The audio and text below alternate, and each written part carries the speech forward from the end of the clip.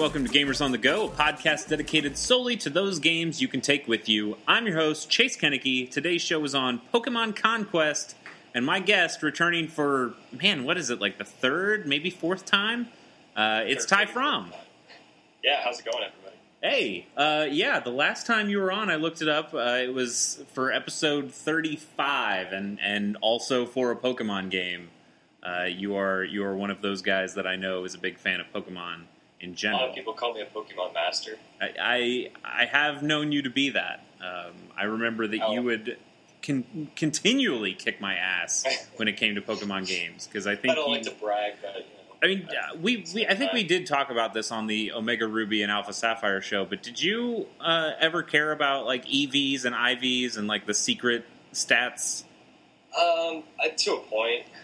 I cared more about the EVs because you could control that, especially like in the X and Y and Ruby Sapphire is a lot easier to get those points instead of killing like 1,000, Ratatats for speed or whatever. Right. I thought the IV stuff was kind of dumb because it seemed random. Like there was a way you could breed it in, but it was just like way too much trying to hatch eggs and all this kind of stuff I didn't really care too much about. So. Right. And honestly, that is probably the main reason that you killed me, is because I never gave a shit about that stuff.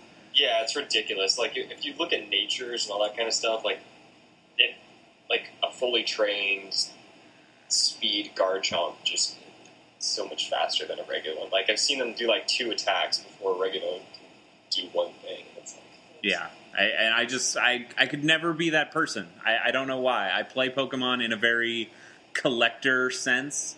It's like, I'm out here to fill a Pokedex. I'm going to get... not trying to impress anyone. Yeah, exactly. I'm here to get one of everything, and that's about it. And if I can put some cool moves on them, I want to make sure they've got 4 very different moves, so I can get through kind of any situation. That's good enough for me. And it wasn't until... I remember for a long time I played Pokemon of just like, ooh, sweet, Nidoking is awesome because he can learn Thunderbolt and Blizzard and Surf, and I was like, yeah, that's great. And then I was like, well, I did finally catch on, like, hey, man, he's got some real shit special attacks. So all of the use it like to what good? Definitely, like he can do all of it, but you don't want him to. So maybe not use Nidoking. Except for, like, Earthquake. It's like, why... I mean, I kind of wish it was more like you could use whoever instead of, like, everybody having roughly the same team of, like, Alakazam and stuff like that. But, I guess they gotta, like, create tiers of some sort. For sure. And there are some Pokemon that are there to be joke kind of guys, and, no one out there is using Mr. Mime thinking that it's going to be like some super competitive thing. I mean, actually, I don't know. Mr. Mime might actually be good. I don't know, with like all the barrier and light screen shit that he can do. Like I remember in the Pokemon card game, what was it, Safari or Fossil? Or Jungle or Fossil? I think he was Jungle. Like Mr. Mime was a fucking badass card.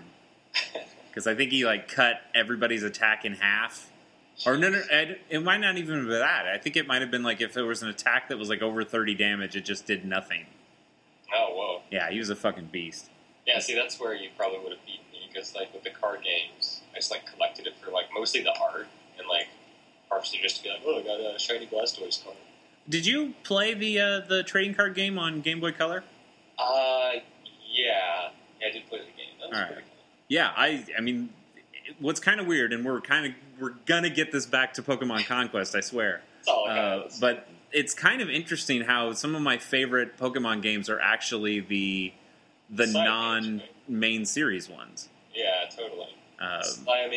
Rumble's really fun. I did. You know what? I actually really like Rumble. It's kind of bullshit, but there's something cool to it. I mean, we can get to this like kind of later, but like I've been playing a lot of Diablo 3 lately, and it has the same feel to it, just like attack, spam, and get treasure.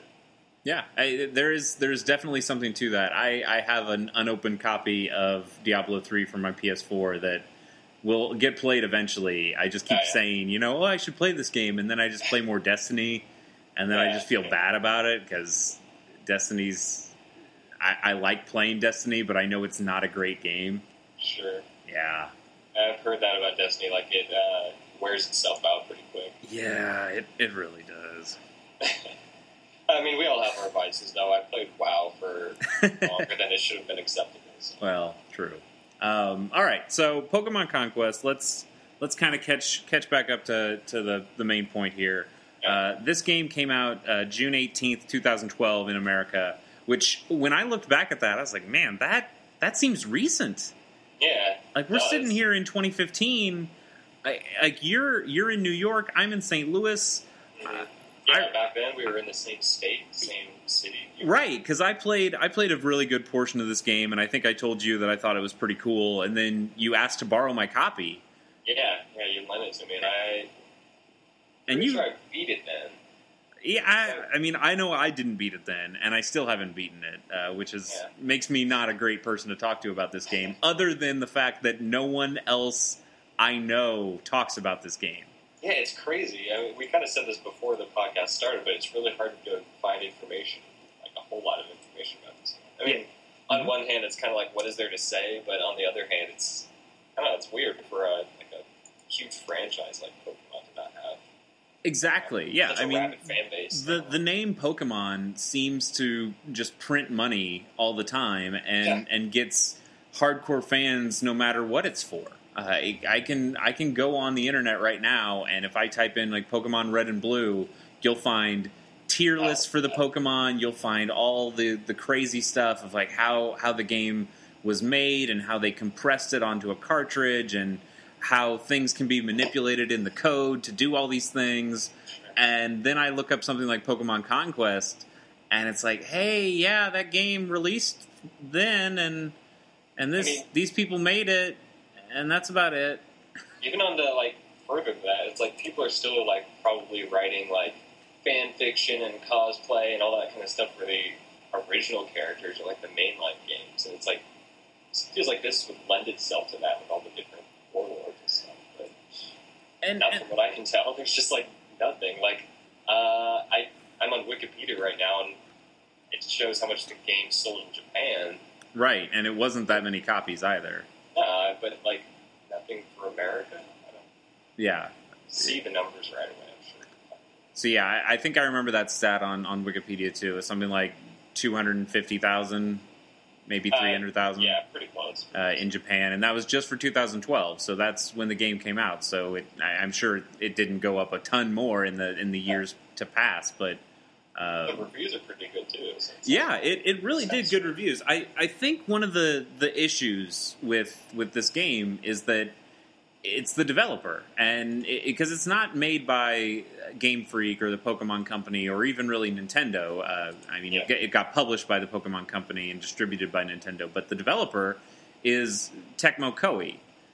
Who, most people would know through something like Dynasty Warriors or Samurai Warriors or Warriors Orochi or Warriors or Hyrule Legends Warriors or the new Dragon Quest that's also going to be a Warriors game. And they make a lot of fucking Warriors games is what I'm trying to get at. Warriors, right? Yeah. Is it Hyrule Warriors? Yeah, it is Hyrule Warriors. It's Hyrule Warriors Legends or something is like the 3DS port, isn't it? I don't remember. That game's not out yet. But oh, really? Yeah. Well, the Hyrule Warriors is for Wii U, but the 3DS port just got shown at E3 not too long ago, and I think it's coming out maybe next year, maybe later this year. I don't know. So okay, to be fair. Maybe one of the reasons I give this kind of a pass is that I actually kind of like the Warriors games, which makes me a terrible person, and I realize that. But I just remember I got way caught up into Dynasty Warriors 3 because my cousin had it, and you got to ride an elephant, and I don't know, Gan Ning had a big fucking sword, and it was cool. I remember the first video game I got red bloodshot eyes from playing so much was Dynasty Warriors 3, so I kind of have a special place for Warriors games too. And I feel like 3 is probably like the high watermark for the series. I don't think anyone gave a shit after 3. I think 3 came out and people were like, "Oh, what? Hey, they kind of perfected what they were going for." Well, perfected might be a strong term, but especially if you go back, like I went back. It wasn't anytime recently, but like definitely after like the initial like shock of like, "Oh, this is amazing," wore off. I tried to go back and play Dynasty Warriors 3, and it's like. It's a little rough. It's really rough, yeah. Because I remember when I first played it, I was like, man, how did they get all these people on the screen? And like, look at all these great attacks, and look at how many characters you can choose from. Characters, spears, weapons. Everybody had like their own weapons and legendary weapons. And all that. Yeah, like everyone had 4 weapons, right? Like your regular, your kind of better one that you'd find, the regular kind of rarish one, and then the legendary that you had to go through some fucking giant process to get to. Yeah, you had to like beat the army before reinforcements arrived on the east side of the map. Right, or like there would be some kind of caravan that would be going on that would only happen if you killed this warlord first. And I played a lot of Dynasty Warriors 3, but you're right. Going back to it in any modern sense now, it is so slow and so graphically, it's just awful. There's so much fog. It's crazy. But I remember when I played 4, and again, we're getting way off topic, but who cares? This is more fun for me right now. I rented 4, I think, and I think that must have still been an Xbox game. Xbox and PS2, but 4 sucked. I hated 4. Like it seemed like they fucked with the camera and did some other things, and it just didn't feel good anymore. I feel like they actually took out some features from 4. Yeah, there's definitely from 3 to make 4. You would like get a mercenary, and your mercenary had to like do this whole like talent tree kind of thing. I don't know. I definitely dropped off after 3. Yeah, 4 might have added the ability to like make your own warlord, but all of them were really generic and kind of sucky. Yeah. I think I totally skipped 5, and then I feel like I briefly played it. If that's the one where it had like, I feel like one of them had like a lot of elemental kind of like magic kind of stuff.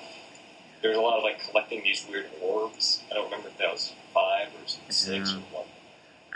I couldn't tell you. I know I skipped 5. I believe 6 is where I jumped back in, because I got when I had my 360. I think what it really came down to was that I knew when I had a system, I'm going to have at least one Dynasty Warriors game for this system. Like I need to get my one. And I'd be similar with fighting games and to an extent racing games too, where it's like I need one of these kinds of games. I don't necessarily need everyone in the franchise. I don't necessarily need sequels, but if I have a system, I kind of want to have the option to play this kind of game. For Pokemon Conquest, you mean? No. For when I had an Xbox 360, I ended up getting Dynasty Warriors 6. Oh yeah, totally. It's definitely the kind of thing that it's nice to have around.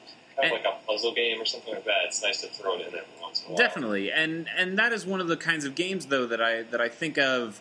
Now that there's a new system, think of what they can do to push it now. Like I saw what you did with a PS2 and an Xbox. Let's see what you can do now with a 360. Like how many more people can you get on the screen? How much better can the draw distance be? Like show me the particle effects and things that you're doing. And Dynasty Warriors has always been kind of a good game for that, because it changes so minimally.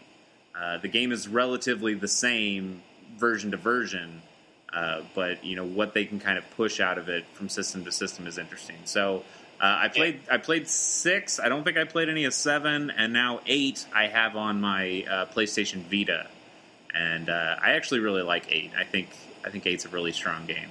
Yeah, I think they just kind of got too bloated with it for a while, and it's like, let's keep it to what it is. For sure. And I actually did play a Warriors Orochi game. I think it might have been 3. I don't know. And the cool thing about those games is that they just take everything. Like, all the things you love about Dynasty Warriors or the Warriors games in general of like, playing as all of these different characters and having all these crazy attacks and just being able to build up so many different things, that game has it in spades. Because they have so many characters that it was way too much to localize, so they just didn't. Like, it's all subtitles. It's not like the voices were great to begin with. No, but that was another reason I love those games. Like, the cheese factor, especially of something like 3, where... there's just, like, shitty, just, like, these, like, weird, like, metal riffs, but, like, I just remember there's, like, guitarists squealing all the time when I'm, like, in the middle of feudal China. Yeah. Oh, man. Okay, I know I'm gonna fucking play some Dynasty Warriors after this podcast is over. I don't know why, Ty, I like bad games. Again, I played WoW for a really long time. But do not fear anyone who's listening. Pokemon Conquest is not a bad game, and it's also not a Dynasty Warriors game, and people need to be aware of that. I think that did probably scare off a lot of people when you hear, like, hey guys, a new Pokemon game's coming out, and everyone goes, yay! And then you say, yeah, and Tecmo Koei's making it, and they go, I don't know about that. But it's a kind of an out there idea, I guess. It's kind of like, who would have ever thought to combine Japanese warlords and Pokemon? Yeah, for sure. And what might come as a surprise to people is that, Tecmo Koei, or Koei in general, makes more than one game. Like, they make a lot of Dynasty Warriors games and a lot of Warrior games in general, but they have other games that they make, and one in particular is this strategy game called Nobunaga's Ambition, which, man, that series has been going on for a really long time. I've actually never played one of the games in the series. Have you, actually, at all? No, I haven't. So I've heard of it. I don't really know a whole lot about it. I know that it is a turn-based strategy game. I would imagine if it plays a lot like Pokemon Conquest, that it has kind of a Final Fantasy Tactics style view, like camera view. It's that isometric style. But as a person who actually really likes strategy games, I know we're both big fans of games like Fire Emblem and Advance Wars. Yeah, I loved the Final Fantasy Tactics for GBA. Yeah. Yeah. So, like, those are some really great games, and I assume Nobunaga's Ambition kind of fits in that same style of play. But yeah, that series, I did a little bit of a search for it before we started, and it's been going on for a really long time. I know that I don't know if we necessarily got the first game of the series. I think that might have been Japan only, but the second game, or maybe like the US re-release of the first game that kind of had like a national edition or something like that. I think that came out for NES and Super Nintendo and Genesis and PCs. So it's like that's been going on for a long time, and I guess they continue to make them. I believe there's a new one on the PlayStation Vita right now. So like that series has kept up, even if it is mostly known as a Japanese game that rarely or semi-rarely comes to America. Yeah, I'm kind of surprised there's an audience for it. I mean, it makes sense that there would be an audience for that, but like them to keep it going for this long is kind of surprising. Yeah, I mean, and it's not even something that I really consider all that much. Like when I hear, what I assume a lot of people would think is when you hear Tecmo Koei, you think of the Warriors games, and that's about it. I mean, Tecmo, you'll Monster get Rancher. yeah, I mean, Tecmo, you'll get a little bit more out of it. You'll get your Dead or Alives and your Ninja Gaidens. But yeah, there's not a whole lot more to Koei. Kind of is a little niche. Your games. All are acceptable, I believe. Yeah.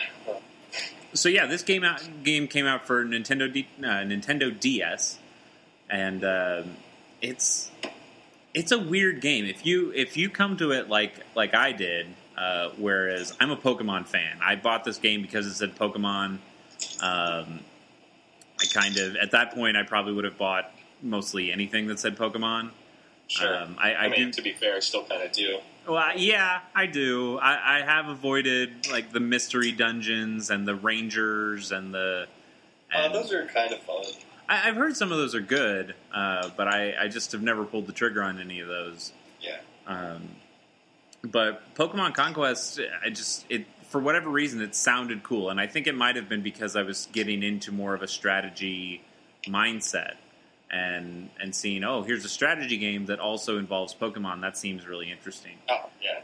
And it totally is. I mean, do you want to just kind of set up kind of what the game asks you to do and kind of how it starts? Yeah, sure. So, you're a young warlord, and I guess you're just trying to conquer all these other kingdoms. Not entirely sure why. I mean, I know the main villain is Nobunaga. Right. The game starts. The game starts really quickly. Like it's kind of a cold open in a way. Because it seems like, hey, I'm the warlord. I'm the new warlord of this place called Aurora, and I don't know. And then like some little punk kid comes over to you and is like, hey, you should really think about taking over some other places because. If you don't, you're going to get conquered, you noob. I don't know. He seems weird. Pretty much what he says, yeah. The kid with the horns. And that guy. I forgot his name. I think it starts with an M, but I don't remember. But then, this girl comes... Just as an aside, that's one cool thing, is that these are all the characters in the game are based on real people. Yeah. Or they at least kept their Japanese names, which is... nice. They are definitely based on real people, and if you are a fan of the Samurai Warriors games, which are the Warriors games that are set in feudal Japan instead of the Romance of the Three Kingdoms China, like you'll recognize all of these names. Like Nobunaga is a character that is totally in those games, and even he. More than that, like he's designed very much like he is in those games. He's still in like his purple getup, and he's got his black top knotty hair. Hideyoshi, he's in it. Yeah, the Dynasty, Warriors Orochi, I guess it is. Yeah, Warriors Orochi and Samurai Warriors are kind of all have those guys in them. Like who's the guy with like the big blonde lion looking locks? Oh, yeah. Kenji maybe or something like that, but like he's always seems like he's the face of Samurai Warriors, and he doesn't actually show up as a playable, or at least not as far as I got. Maybe he shows up a lot later, but he's kind of there near the beginning of the game to show you the ropes and say like, hey, no, you do need to take over conquer other lands and try to help out and unify things. And he'll give you like a couple quick tutorials. And then I think he comes back like once in the game and goes like, oh man, you're doing really well. Well, great job. See you later. Yeah, well, he gives you the stones to evolve your Eevee too. Oh, that's right. He does. You are correct on that. Well, some of them, I guess. He gives you thunder, water, that kind of stuff. Right. But other than that, I mean, this is a connection I made this time around.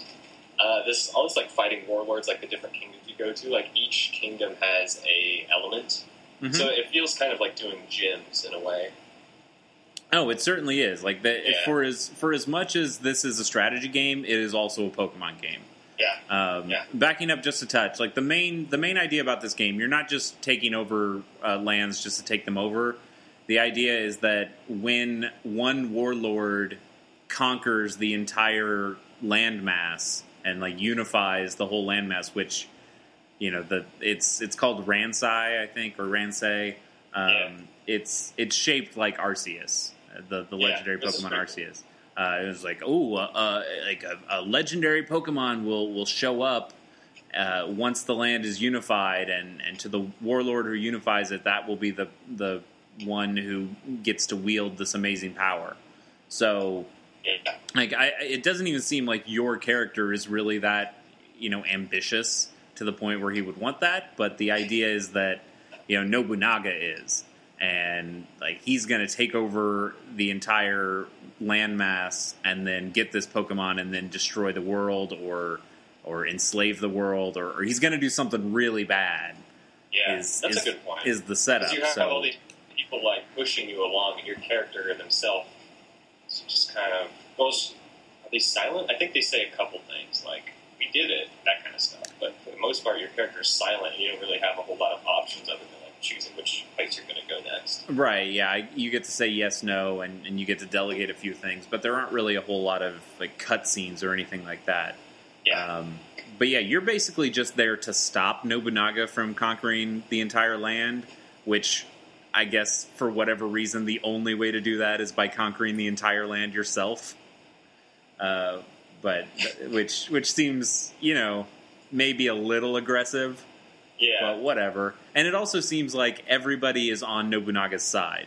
Like anyone you're going to attack from one of the other kingdoms, one of the other fiefdoms, or whatever they're called, like they're all like, oh yeah, we're working for Nobunaga, and I think there are really only two. It's like the psychic one and the rock guy, kind of feel like their own places that have their own ambitions and their own goals and what they want to do. And yeah.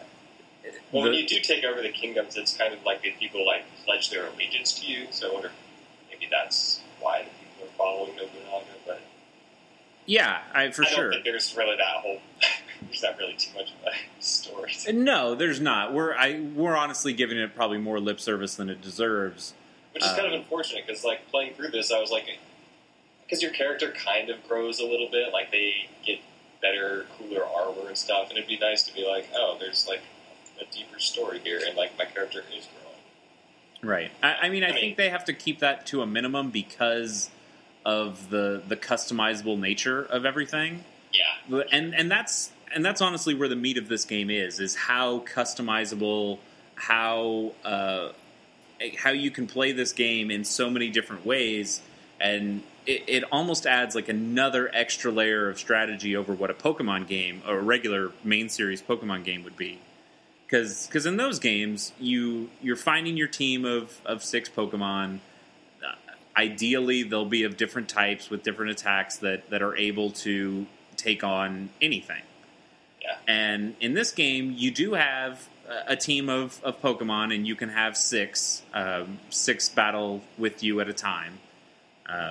But each Pokemon, each Warlord that you have only is able to use a single Pokemon at a time, and you take in 6 Warlords, and that's where you get your 6 Pokemon.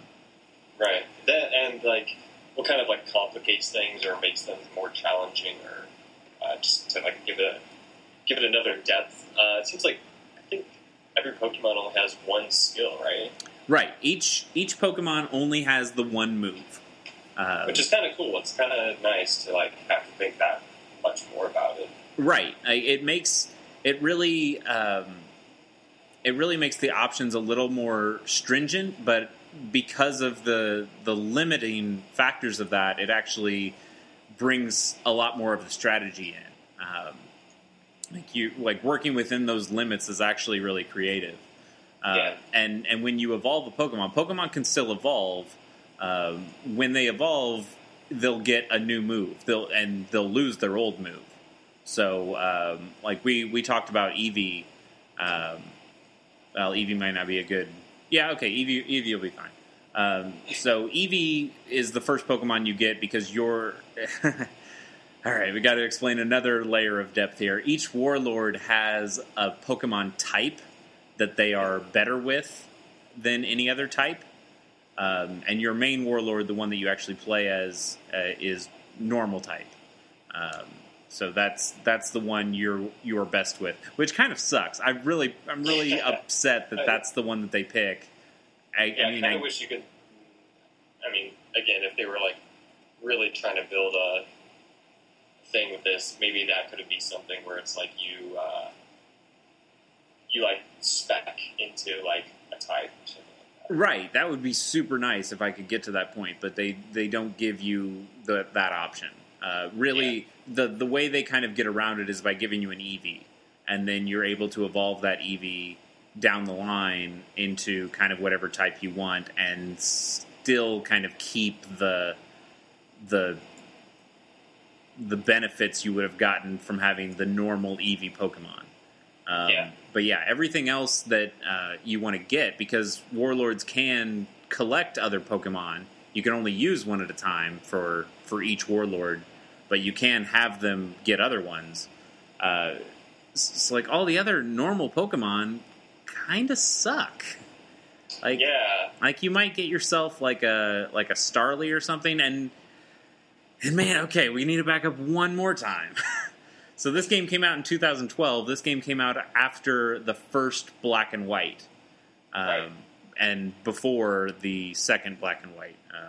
The first Black and White came out March 6, 2011, so that would have been a year before this. And then Black and White 2 came out October 7th, 2012, so that would have been a few months after this game came out. But the game doesn't have the entire. I think at that point it was something like 600, in the mid 600s of the amount of Pokemon that were available.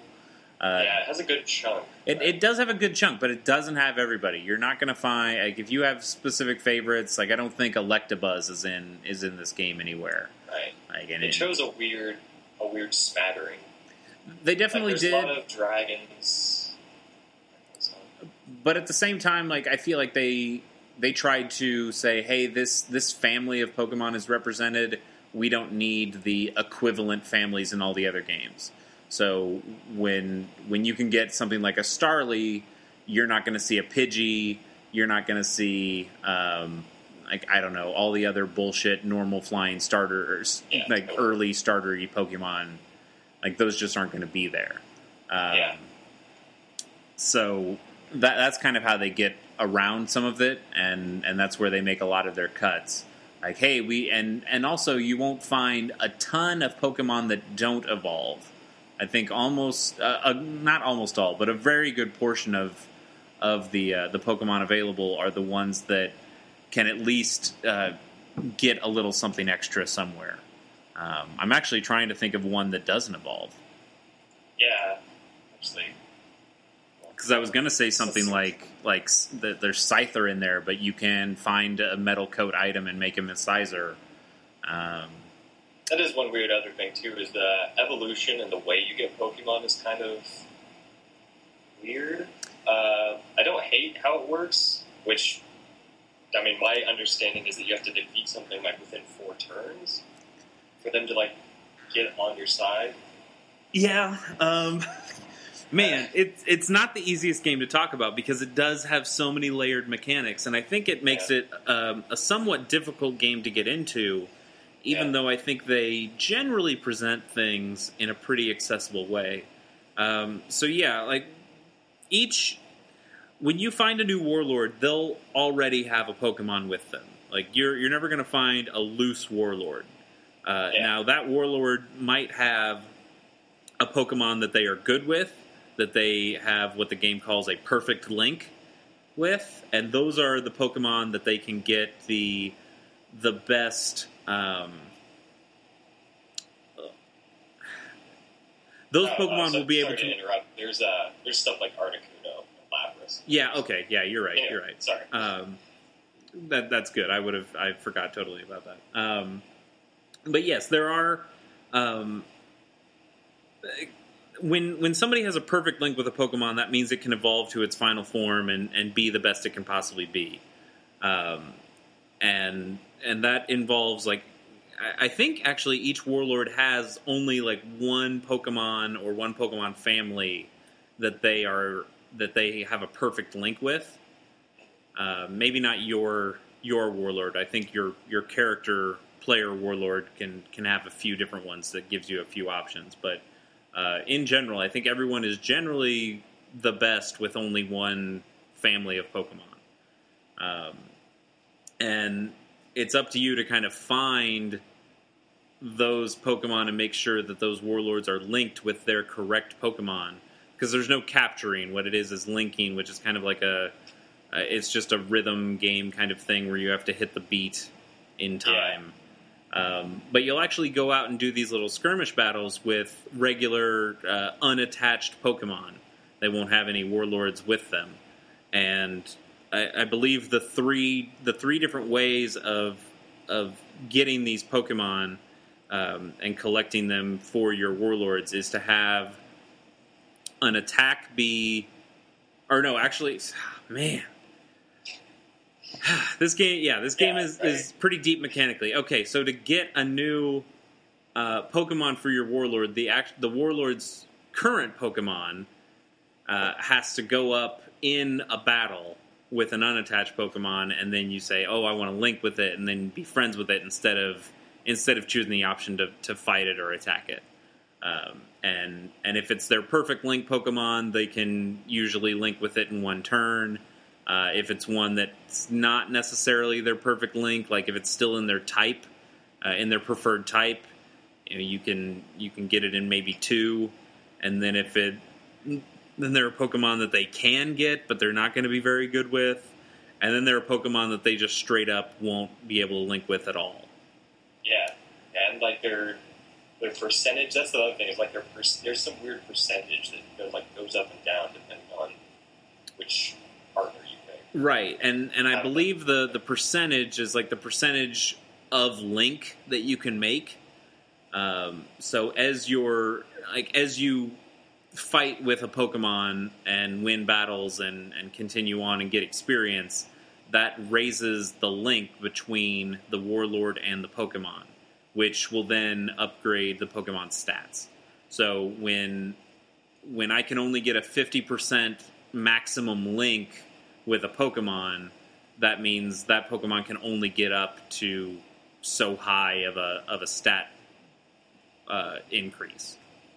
So sounds about right. Yeah. So finding the Pokemon that they perfect link with will let them get 100% of that link, which will then get them to the highest evolution and the highest amount of stats and power that they can beat.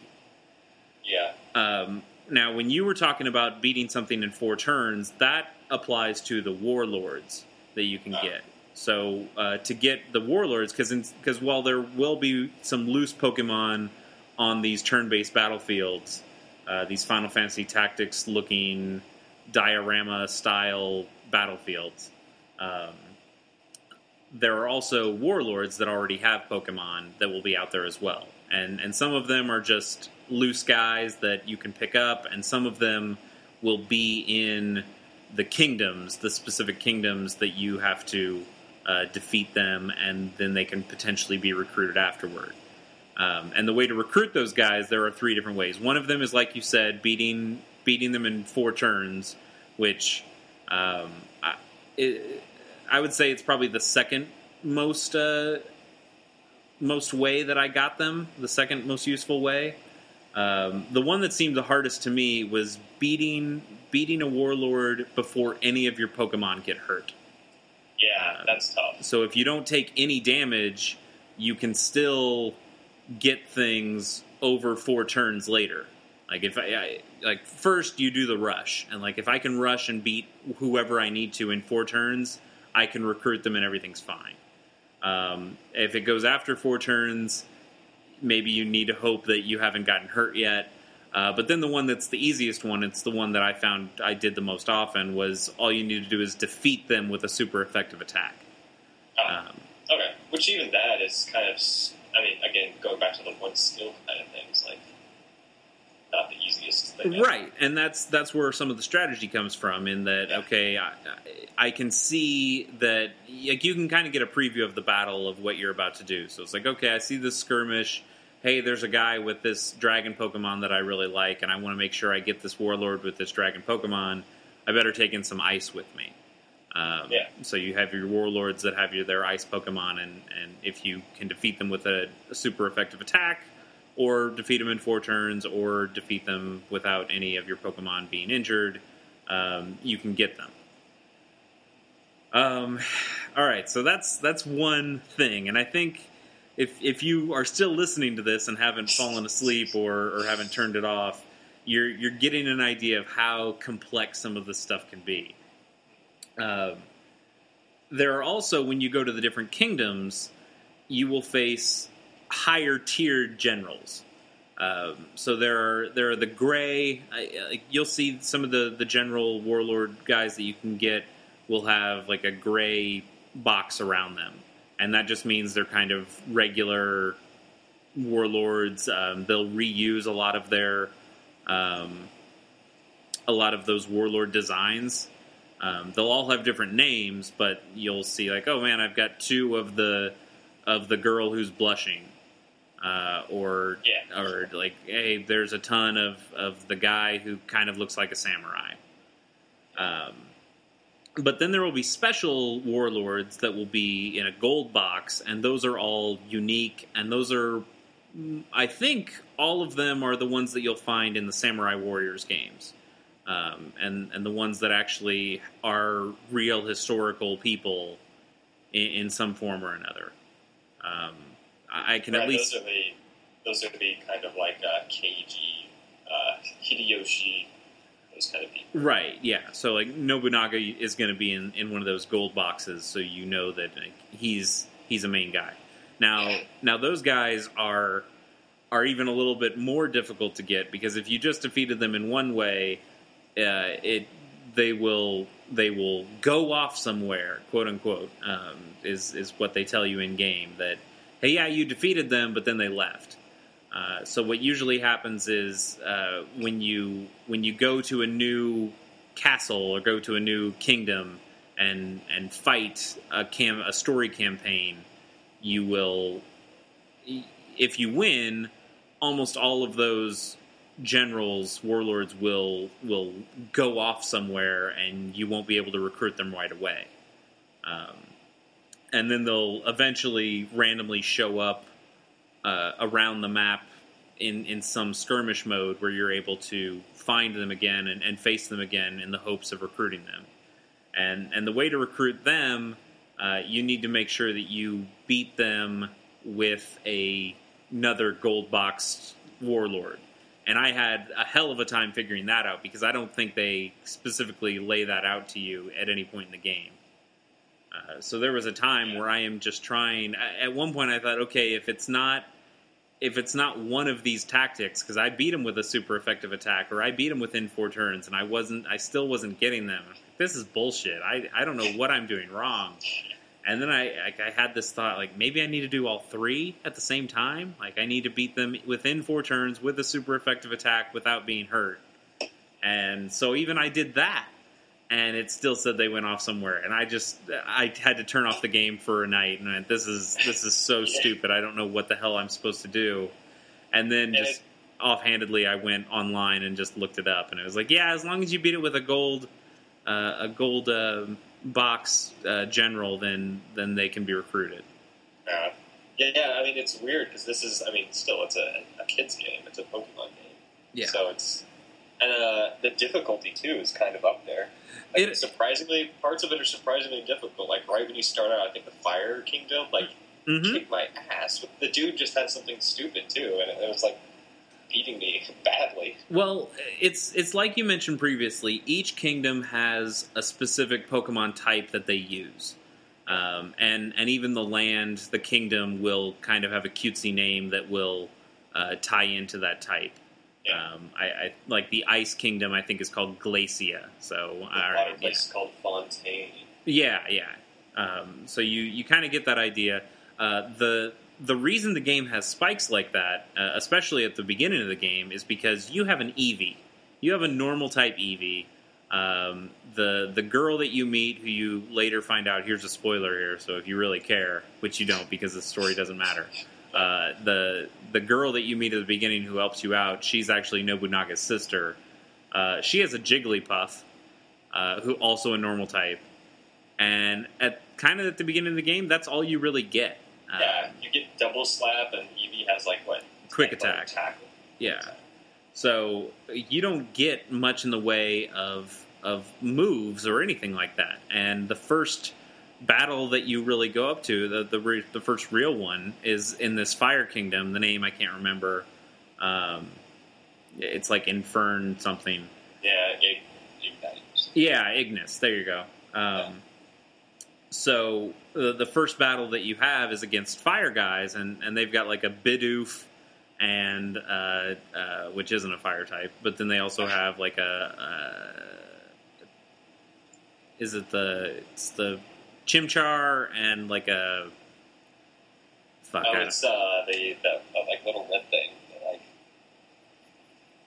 Shit, I don't remember. Anyway. But yeah, I mean it's two fire Pokemon and a Bidoof, and you'll just get, even though they're not super effective against you and you're not super effective against them, it's still hard because they are just kind of better quality Pokemon. Yeah, it's like a matter of numbers. Yeah, so for me, like I lost in the first match that I fought. And it's not because it's because it's kind of hard, because you just don't have the type advantages because you've never gotten the opportunity to have the type advantages. But as you keep playing, you'll keep recruiting new warlords and new Pokemon, and I think the game gets significantly easier over like the first half of the game. Yeah, you definitely hit a stride, but then it kind of spikes again, like you were saying. Like I had trouble with there's a dude with a Zoroark, whatever. That kind of gave me some trouble. Yeah, for sure. You'll get to a point. So this game really does have three specific spikes that I found, and one is at the very beginning when you're fighting the fireplace. The second one is right at the kind of halfway point of the game. So in terms, again, like you're on this landmass that looks like Arceus, that four-legged deer kind of looking legendary Pokemon.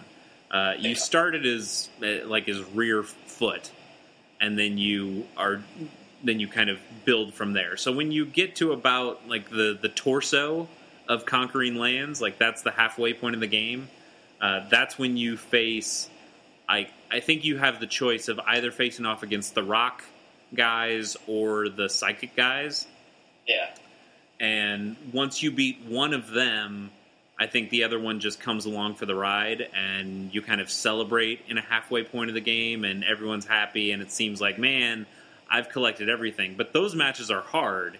I think the Psychic one is hard because those are really difficult Pokemon, and I think the only thing you've really been given that can face them is bugs, because Dark and Ghost come way later in the game.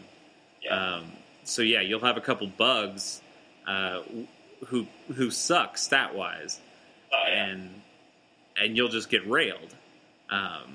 Or you go against the rock guys, who you should have a lot more stuff against because you get water and grass really early, and fighting, I think, too. Like you'll get all those really early, but those Pokemon for that kingdom are a hell of a lot stronger. Yeah. So at that point, that's kind of that second spike, and yeah, I got bodied again. I had to face the psychic guy like 2 or 3 different times, and one of the hardest parts is that like the head psychic guy has a Gallade, who's psychic fighting.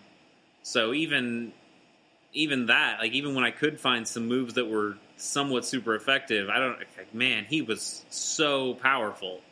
Yeah, and there will be parts too where you have like still with your like Eevee and stuff, you're fighting like Scraggy and like Onyx and like stuff that like kind of outclasses you, and it's just like, all right, I guess we're doing this. Yeah, and at that first half of the game, if you haven't gotten, because fighting's another early one, and fighting's going to give you a ton of trouble because your main guy needs to be in those matches.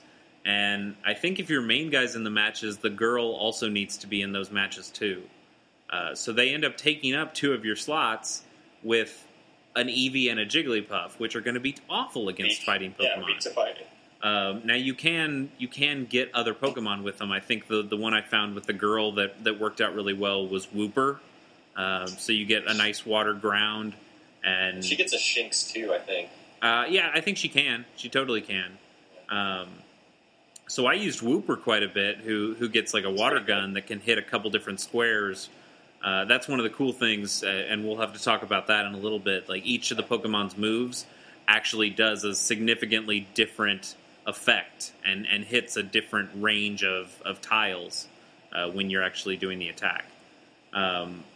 So yeah, like when I was able to at least get her on a Wooper that then evolved into a Quagsire later, like that at least didn't let me die against the fighting types, and then I was able to get a Starly, and even though Starly kind of sucks because it uses Quick Attack, because all the type advantages are still there.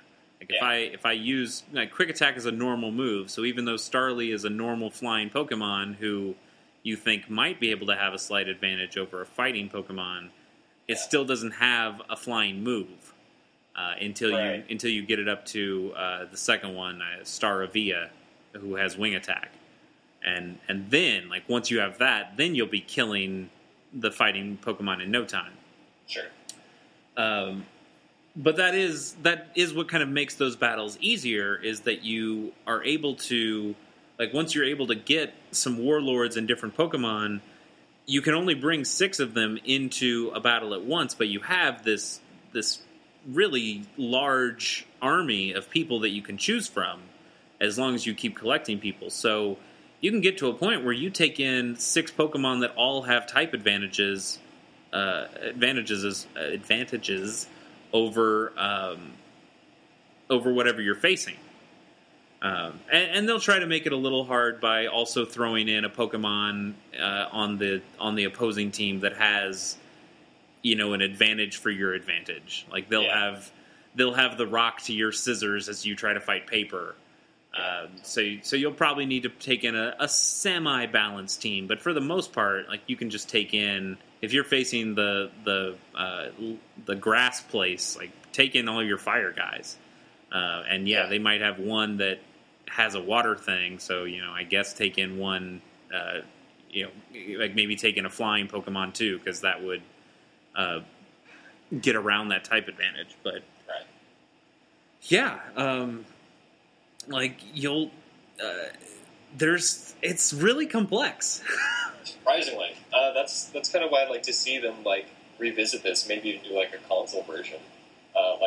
Like I said, to, like, maybe do a bit of a better story. I mean, again, the story isn't horrible. It's, you know, it's go beat these people, but the characters are interesting, I guess. I mean, kind of typical anime tropes of, like, excited guy, a guy that is strong. Right. It is. If they expanded on it, could be cool. They certainly could. I don't know if I completely trust Koei Tecmo to be able to pull something off like that. It seems like the only reason we get any sort of personality out of Dynasty Warriors as characters is because they're actually going from a story that's happened. Like they're taking some history / historical fiction that's already out there and just kind of putting their animators to it. But I mean, I think this would be a really great game for a console version, where you could see, like, you could actually bring in kind of the Pokemon Stadium / Coliseum 3D models that would look really nice, and you could do something really cool with it, especially on something like the Wii U, where I can keep all of my strategic battle information on the touchpad, and then have all the nice, bright, beautiful stuff up on the screen. It seems like a great idea. At this point, like, the Wii U is in enough dire straits, and and Pokemon Conquest is such a forgotten game. I doubt we'll see it, but unfortunately, it is something that would be nice to dream about. I mean, even for being a slightly older game, though, it's like the graphics are, like, charming. Your Pokemon kind of, like, dance in place as you're, like, thinking about your next move, that kind of stuff. And it's cool to see them. Mm-hmm. Yeah, especially when point of perspective, I guess. Yeah, and when you consider that Pokemon games at that point, like, we're in black and white territory, it's still these 2D sprites that have a little bit of 3D stuff when you're in the world, but it's still mainly just 2D sprites. Like, these Pokemon at least have a little depth. Now they're still pixely, and I believe they're actually still 2D sprites, but they look like they have a little bit more depth to them. plus in cutscenes and menus, they have really nice art for all the different Pokemon and all the different warlords that have like a really nice looking, clean anime look to it. Yeah, pretty decent armor. We talked about this before we started again, but it's like kind of going back to the whole like there's not a whole lot of information about this game. Like I was trying to see like who was the character artist, and it's just not really out there like that kind of information. But yeah. Then you said it was kind of the same dudes that did the Dynasty Warriors art. I think I read that as like the Samurai Warriors 3 guys, the character artist there like made the art, and then the I believe Ken Sugimori is the main Pokemon artist, and don't necessarily quote me on that, but I believe that's the case. I think he went and touched up some of the designs to just keep them in the Pokemon realm. Yeah. There's kind of a weird dissonance between the like people in the armor and then the Pokemon are kind of like the simplistic shapes that they always are, but it's not bad. I mean, the Pokemon have some cool like action-y poses and that kind of stuff, and they kind of react along with their. I mean, because the story is told through these like little dialogue boxes with reactions of the character, whoever's speaking. Yeah, like and, the Pokemon kind of react with their owner. So it's, I mean, you get some cool, interesting. Oh, I've never seen a Zubat do that before. Right. I think that's specifically for the gold box generals, the ones that that have a little bit more meaning. They'll have like vignette little scenes where it's them in their armor with their Pokemon jumping around them. But yeah, you can definitely go into the menus and see what all the warlords look like, and then what all the Pokemon you have look like, and it's some really pretty art. They were able to stuff a lot of really nice art in there if you're a Pokemon fan. All right, well, let's get in a little bit to the specific Pokemon that you can use and kind of how they work. So we talked about how each Pokemon has a single move for each of their evolutions. And like an example that we kind of talked about before was the way that Starly starts out with Quick Attack, which is a normal move, and then when you evolve it to Staravia, it gets Wing Attack, which is a flying move, and then when it goes to its final evolution of Staraptor, it gets Brave Bird, which works similarly to the way it does in a mainline Pokemon game, in that it does a ton of damage, but it also hurts the user Pokemon a little bit. So it's kind of interesting how they were able to translate some of these moves into Pokemon Conquest and kind of retain some of their signature ideas and kind of what the concept is for them, but then also see how's this move translate to a 3D grid. Yeah, exactly. Like, I think, was that high jump kick or something like that? You needed a space to actually move back, and then you'd kind of like charge forward or dash forward.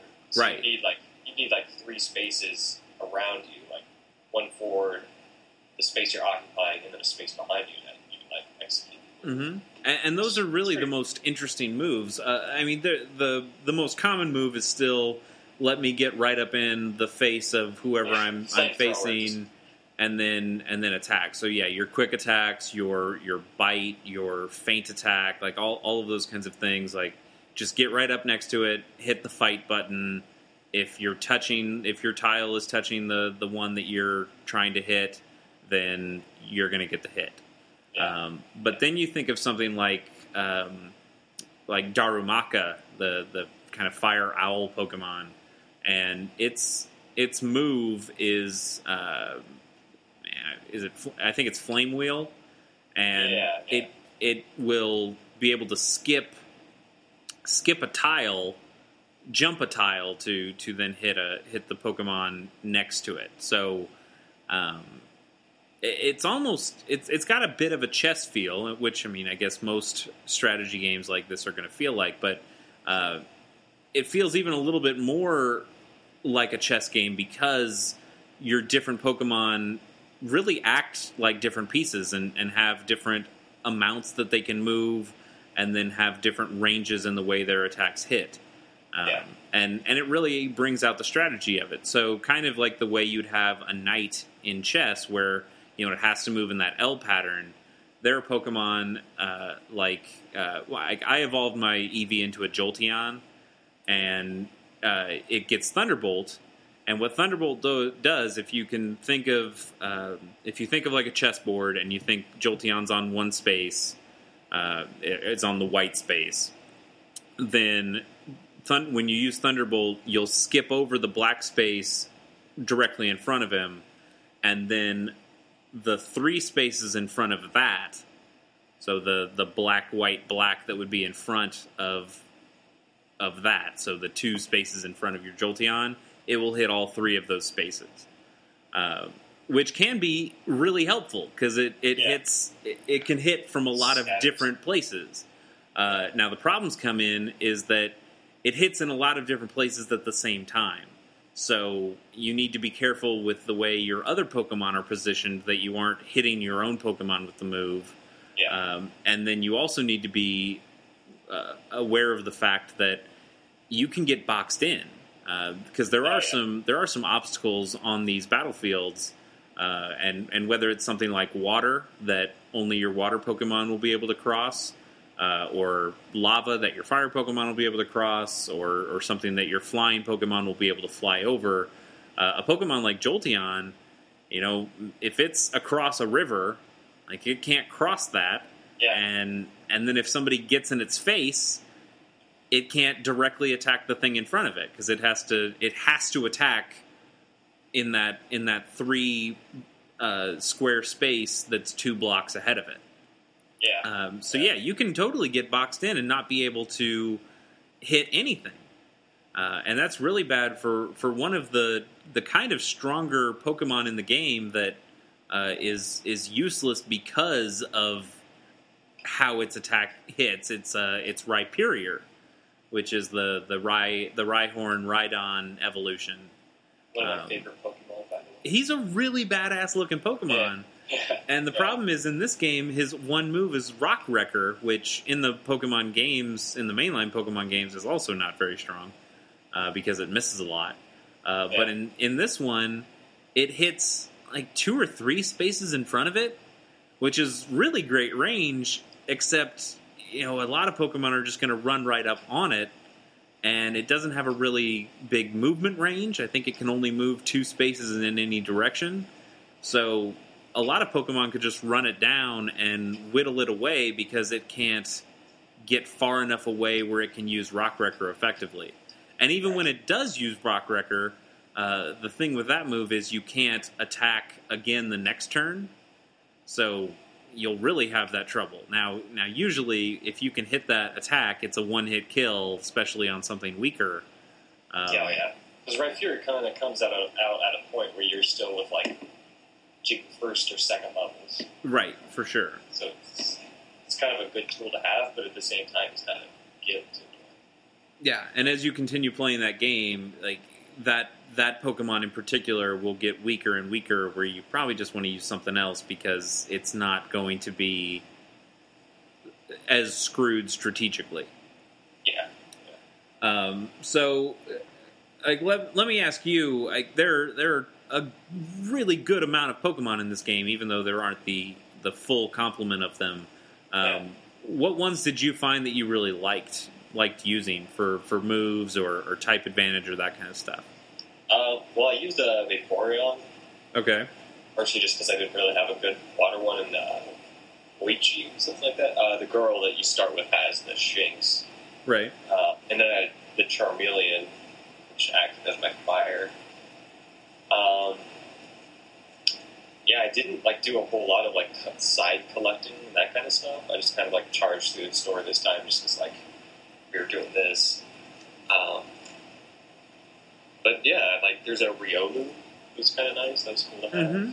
I found the same kind of things. I was trying to run through this game pretty quickly so we could have this podcast, and it seems like there's a lot here to dig into if you are a huge fan of this game. Which, if you can get through, if you can get past the kind of esoteric menus and just some of the things that kind of waste your time unnecessarily, there's a lot to love about this game, and you'll find some things. There's a lot of kind of like send this warlord back to this town and let them like raise your Pokemon and that kind of stuff, which I didn't really bother with. Yeah, I mean there are some quicker things, like you're able to if your player warlord is in a town, you have to make all the decisions for that town / kingdom / whatever. But for all the other towns around you, you can choose to delegate to another warlord that just says, hey, all I want you to do is train, and they'll get marginally better scores, but you don't actually have to go in and do all the battles yourself. So each turn in this game, each turn in this kind of general meta game is a year's time. And when you use that year, you can have multiple battles in 1 year, but you can really only have one battle per stage, and each kingdom has 1 or 2 different stages within them. Yeah, right. It's a lot of information. As you keep collecting land masses, you will be able to have turns or years that last long periods of time, because you can just go in if you want to and specifically find the right Pokemon for each of your warlords, find the perfect links that work, and then grind those Pokemon up until they evolve, and then keep grinding them to get them to be the most powerful things. You don't have to do a lot of that, because throughout a good portion of the game, it's generally kind of easy, because you'll be able to at least have decent enough Pokemon that have type advantages over whatever you're looking for, over whatever you're about to face.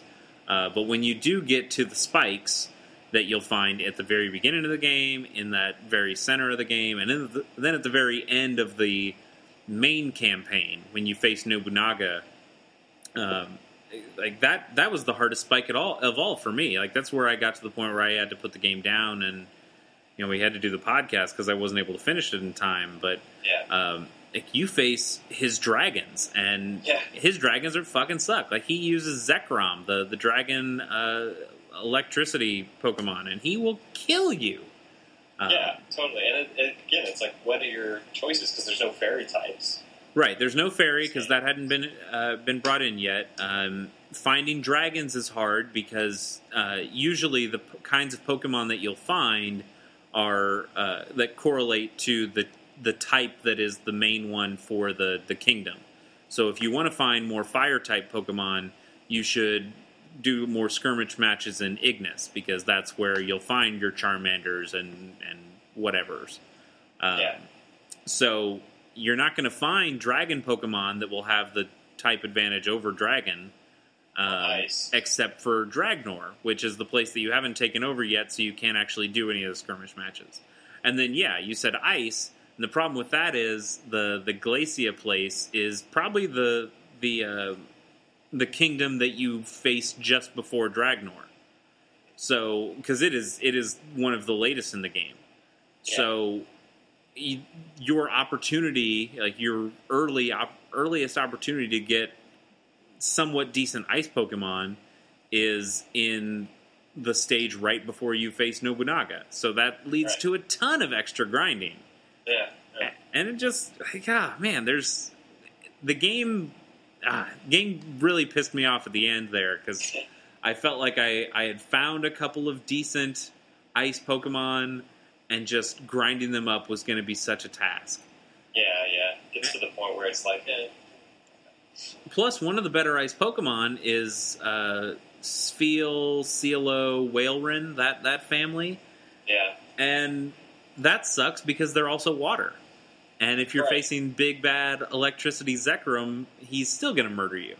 Yeah. So, that game gets rough. Yeah, and I mean, there's like the Snorunt, Glalie, that kind of stuff. But I remember seeing them. I don't really remember. Cubchoo, and then Bear Arctic, or I don't know how to say that Pokemon's name, B-Arctic. Yeah. Like you'll get a couple decent ones, But yeah, you'll still have to grind out, and it was just going to add so much extra time to my game that I just couldn't go through with it. Now I've read and seen that after you get through that main story campaign, like that's when you unite the land and you'll find Arceus, and you can link with Arceus, who is a legendary normal type. So your hero player character, he'll fit right in. And then I guess like Nobunaga decides that having one awesome legendary dragon isn't enough, so then he gets a Rayquaza. And black and red. And then, is it a shiny Rayquaza? Yeah. Oh shit, that's pretty cool. And so then you'll face him with your Arceus and have that kind of final showdown. And apparently the post game is like really, it's like a whole other thing. Yeah, like the post game gets even deeper. So yeah. Another kind of shitty thing is that when you have the first. In the first half of the game, when you take over kingdoms, you'll be able to still recruit those gold box generals. In the second half of the game, you'll kind of face more of like Nobunaga's inner circle, and until you defeat Nobunaga himself, none of those guys will be recruited by you at all. Like you won't even be able to find them after you face them in their own home kingdoms. So. Like, you're still just kind of... You'll only have, like, so many of the really good generals, and then you kind of have to have the lesser generals kind of support your team. And it makes the game really hard. But then all of those generals, I guess, unlock after you beat the main story campaign, and then you'll be able to collect all of those generals and get their really good Pokemon along with them. Yeah. I mean, another cool thing, and it's something that we haven't mentioned, is this game does retain a lot of the Pokemon qualities. Now, we talked about like type advantages and how each of the Pokemon moves that the Pokemon has, like the one Pokemon move they have is a move that is kind of their signature move. From the Pokemon, like Dratini will have Dragon Rage, which is kind of the move that you'd kind of expect it to have. Yeah. Magikarp has Splash, like you'd expect it to have, which can kind of suck for dual type Pokemon. Whereas, like again, if we want to get some ice guys to take down those dragons at the end of the game, maybe a Sneasel would be good because having that ice would be great, and I can get one earlier because Sneasel can be found in the Dark Kingdom, but Sneasel only knows Feint Attack. Yeah, got a Dark Attack. So that's not going to help you at all. Now, I don't know what happens when you evolve it into Weavile or Weevil, because I never ended up getting one. I never ended up getting the Razor Claw that allows you to evolve your Sneasel to Weevil, but I have a feeling it's probably another Dark Attack and not an Ice Attack. Yeah. Just to like play off that a little bit, this game isn't too much even about like collecting them all. There's no like Pokédex. Nothing. No, not that I saw anyway. There's nothing really pushing you to like try and get more. It's more like defeat the kingdoms kind of stuff. Right. It's kind of an interesting spin on it. It's definitely a game that's more focused on getting the right Pokemon for your warlords instead of getting all the Pokemon. Which does kind of suck because when there were Pokemon that I really wanted and saw that I thought were cool, most of them I didn't have the right guy who would link with it perfectly, or it was a Pokemon that was already attached to a warlord that wasn't any good for it. So I found a Riolu, and I was like, oh man, it would be really great to have him and then level it up to Lucario. But the warlord who had it, his preferred type wasn't even fighting type. It wasn't fighting, it wasn't steel, so it was going to be kind of useless to get this one with Riolu. And then I found another one that had a dragon, and I thought, oh man, this is going to be so great. I can have a dragon to face Nobunaga near the end of the game. And, it was a guy who didn't specialize in dragon types, and this dragon would never get up to a point where it could face one of the Pokemon that I was going to be facing when I took on Nobunaga.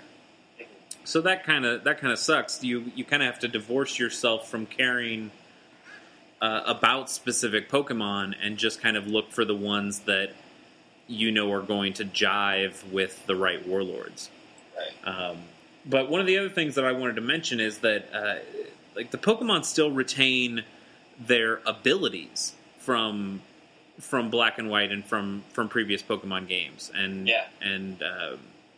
when I say abilities, I mean like levitate or shed skin or those kinds of things. So like one of them, Scrafty, has shed skin. So it works just like it does in other Pokemon games. When there's a status effect applied to Scrafty, there's like a 30% chance every turn that he'll just lose that status effect without any problem. It won't.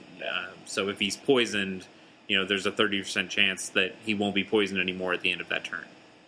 And to just speak to the depth too, I guess. I mean, I'm looking at Cerebi, but apparently each Pokemon has like 3 different abilities. So I guess somehow you can change it, or maybe just find them randomly. Oh, okay. I don't know if that would be. They would have like hidden second and third abilities, like they sometimes do in the Pokemon games, or if it would be you can find. Maybe you can just find versions of that Pokemon that have a different ability than the one that it's generally supposed to have, or something like that. Yeah. I wonder. But then another layer of depth is that the Warlords also have their own ability that you can use once per battle, and so it gets really deep in. Okay, let's find the right Warlord that has the right type of boosting ability. Like the one that I seem to be a big fan of is the one that just raises your attack a ton for one turn. Because it's really nice to just have that boost of, man, I need to take out this one Pokemon on the board right now because it's going to just wreck everything else that I got. So if I can put on, like, hey, power boost this Pokemon for this one turn, I'm going to hit it with everything I have.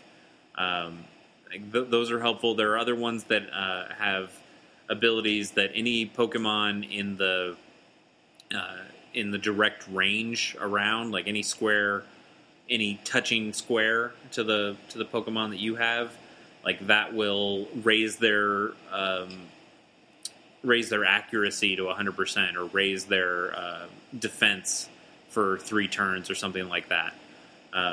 So there's a lot of balancing, finding the right Warlord that can also use the right Pokemon, that has the right style of move, that can hit the right spaces, and it makes it a really, really deep game. But it also makes it a game that requires a lot of time out of the player for you to find those perfect matches. Yeah. And while it doesn't always absolutely require you to have the perfect setup against each Warlord or each kingdom, there are those difficulty spikes where, man, you really do need to have a somewhat perfect team to go up against some of these guys. And so all the strategy stuff that we've talked about, that's not even mentioning the environmental obstacles that are on the actual battlefields. Like we did talk about the water or the lava. There are also like poison pools that you can move your Pokemon through without a problem, but if you stop a Pokemon in there for a turn, they'll be instantly poisoned or something like that. But there are rocks that get in your way that can be destroyed, but there are also terrain levels, and your Pokemon can attack a different Pokemon that's 1 terrain level higher, but it can't attack one that's 2 or more terrain levels higher. There are statues that move in between turns that can box your Pokemon in, which it seems like they just do on purpose because it always happens to me, damn it, and never to the opponent's Pokemon. Yeah, like, I kind of like to see some of that stuff in the mainline games. Like, there's one, is it the Psychic place? And, the point is kind of not to defeat everyone, but to, capture these, banners or flags before the other. Yeah, there is kind of a second game type to some of the matches. Yeah, and, there would be times where, you'd randomly get teleported out, or if, there's, this steel place that the camera saw you, you'd, get sent to, was it a prison kind of thing or something like that? So it'd be kind of cool to see the more traps in the gyms and that kind of stuff, just to mix it up. Right, yeah, that would be interesting. Right now, the mainline Pokemon games, they kind of have the weather effects, or you have something like toxic spikes or things that you can lay down as a move, but there aren't many actual things that you have to worry about in the gyms themselves once you get into a match. The gyms in mainline Pokemon games are more like puzzles that you go through until you can get to the gym battle. But when you actually get to those battles, they're just Pokemon battles at that point. Right. But in this game, you actually have to take into account a lot of the environmental stuff as well. So the one that probably gave me the hardest time is one of the ones you mentioned. It's the Psychic one. Because it does have these teleporters. It has 8 teleporters around the field, and each pair of teleporters will take you back and forth, but they'll switch up where those teleporters take you every 1 or 2 turns or something like that. And it can really screw you up on getting your Pokemon to the right place at the right time. And in that battle specifically, and the reason I had to retry it a few different times, is that second game type where you can just do the conquest of I need to kill or I need to knock out every Pokemon on the field to win. There's also that type of this capture the flag, or not capture the flag, but I'm trying to think of what the Call of Duty term for it is. Headquarters, I think. Where you just have to take over each of the 4 flags, or it's like Conquest in Star Wars Battlefront or something like that, where you have to just take over all of the different sections, which are denoted by flags. So in that one, if you're actually on a flag tile that you own, your Pokemon will gain some life back, gain some HP back. Right. So what this motherfucker did, the head guy, the guy with the Galladay, he would just sit on his flag, and when I could finally get enough Pokemon to go over there and attack him, the attacks that I would do, because I didn't have anything that was super effective against Psychic at the time, except for my crappy little bugs that still didn't do enough damage on their own, he would gain all of his life back each turn just by sitting on his ass on the flag. And I got it to a point where he couldn't move, but he also didn't want to move. And what I hate the most about this game, and they have to have this feature because of situations just like this one, every battle has a turn limit. And usually it's around 15 to 25. So in this one, he was just able to wait out the clock because I wasn't able to do enough damage on any given turn to knock his Pokemon out before he would be able to regain it through just being on the flag. Yeah. And it sucked. It was the worst. Yeah. I'm trying to think if that kind of stuff was in Final Fantasy Tactics, but I don't really think so. Yeah, man. But yeah, it's definitely a weird kind of artificial time limit. And a lot of them seem quick. A good thing. Honestly, this happens a lot where in games where I just feel I never like being timed. I hate being timed in games in general. I like to explore. I like to take my time with things. Yeah. And even though I was able to defeat pretty much anything, I did eventually beat the Psychic Kingdom. And it wasn't a problem because he just changed up his tactics and had his Gallaudet move out of the flag at one point, and I was able to take the flag and then bear down on him with a bunch of Pokemon, and he wasn't able to gain life back anymore. So I eventually got to him, but like a lot of the matches that you face, you won't need all those turns. Like you'll win with still like 10 turns remaining. I just don't like the idea that that I am being timed at any point. Yeah, sure. So that did bother me, even though it really wasn't that big of a deal. I just felt like the pressure that I didn't want of having that there. Yeah, but it's like if there wasn't that turn limit, like how long would some of these matches go on? Because like one of your followers, Warlord Powers or whatever, is like full restore, or is it? I guess it's not fully restore, but it's like give 30 HP to the whole team. Yeah, and so it's like if you're kind of stalled anyway, and then you did that on top of like being stalled. It's like some of these matches could go. And I wish there was kind of like a speed up button, like the Shin Megami games have that like. Fast, I don't know if it's a fast forward or auto attack, I guess they call it, but it kind of just like up the speed, so you don't have to watch everything move and slow. Like, oh, he's moving one space. Yeah, like in Persona, isn't it? Like the rush attack. Yeah, well, that and just like kind of just to speed things up, like so I don't have to watch like a level 2. Yeah, sorry. No, I get what you mean. Dude, like hop down a couple squares and then see the full animation of the attack every single time. Mm-hmm. Yeah, even like the mainline Pokemon games have the ability to turn off the battle animation and to turn up the text speed, and you'll be able to fly through some battles like that. Yeah, exactly. So I wish there was that. But also to your point, where battles can take even longer. So there are the abilities that can gain some HP back, but then they also have items that you can equip to each Pokemon as well, or each Warlord.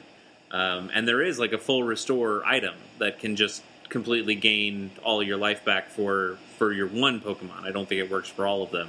Yeah. But yeah, that can add in a bunch of extra time. But for a strategy game player like me who prefers a slower paced strategy game, kind of like more like a chess, I appreciate the ability to do my chicken shit turtling and just kind of slowly wear an opponent down. Like, you've played me in Advance Wars. I'm pretty good, and that's because I always play as Grit, the long range guy, and I'll just set up a bunch of high powered tanks in front, and then always have a ton of artillery in the back. And so even though my direct fighting tanks are pretty weak because that's the trade off you get with Grit, I have a longer range on my artillery, and I'll just wipe out anything and just kind of slowly move forward in a very deliberate way that's tough to take down. So I do kind of appreciate Pokemon Conquest having that limit on turns, so it makes you be a little bit more aggressive. It makes you take some risks. But at the same time, it really doesn't jive with my strategy in general, with the way I generally take a strategy game. It's kind of like let me strategize. Yeah. So yeah, I mean, Pokemon Conquest. I know we haven't done a great job of explaining this. I'm sure there are definitely more streamlined ways. Maybe, I don't know. It doesn't seem like there's a whole lot out there. Well, true. But hopefully we've cleared up some of the fog around this. I'll try to link some in the show notes on the actual post that goes up on Tumblr and potentially Living the Nerd Life. But I'm sure there are videos out there of people doing, whether it's Let's Plays or whether it's just some video of the game being played in general. I think if you can see this game be played a little bit, you'll get a lot better idea of what we're kind of talking about, and it's not a really expensive game out there. Let me see if I can look up what the prices, the going prices on Amazon right now. I still had my original copy, which kind of surprised me. that I was able to find it. I guess I don't sell games back that often, but couldn't be more than like 30 at this point. I wouldn't think so. I would think it would be even cheaper. I mean, maybe it's a little bit more expensive because it's not a very wasn't a very popular game, but it's pulling up right here. Okay, so maybe it is.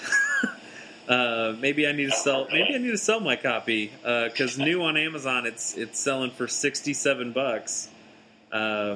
You can get a used copy here for $37.75, so that's not the worst. I mean, still though, $40 for a game that's how old is it now? Maybe it's 3 years old. 3 years old. But it wasn't a super True. popular, super highly manufactured game. So I can see some of the rareness. I can see other games here like Pokemon White version 2 is $33.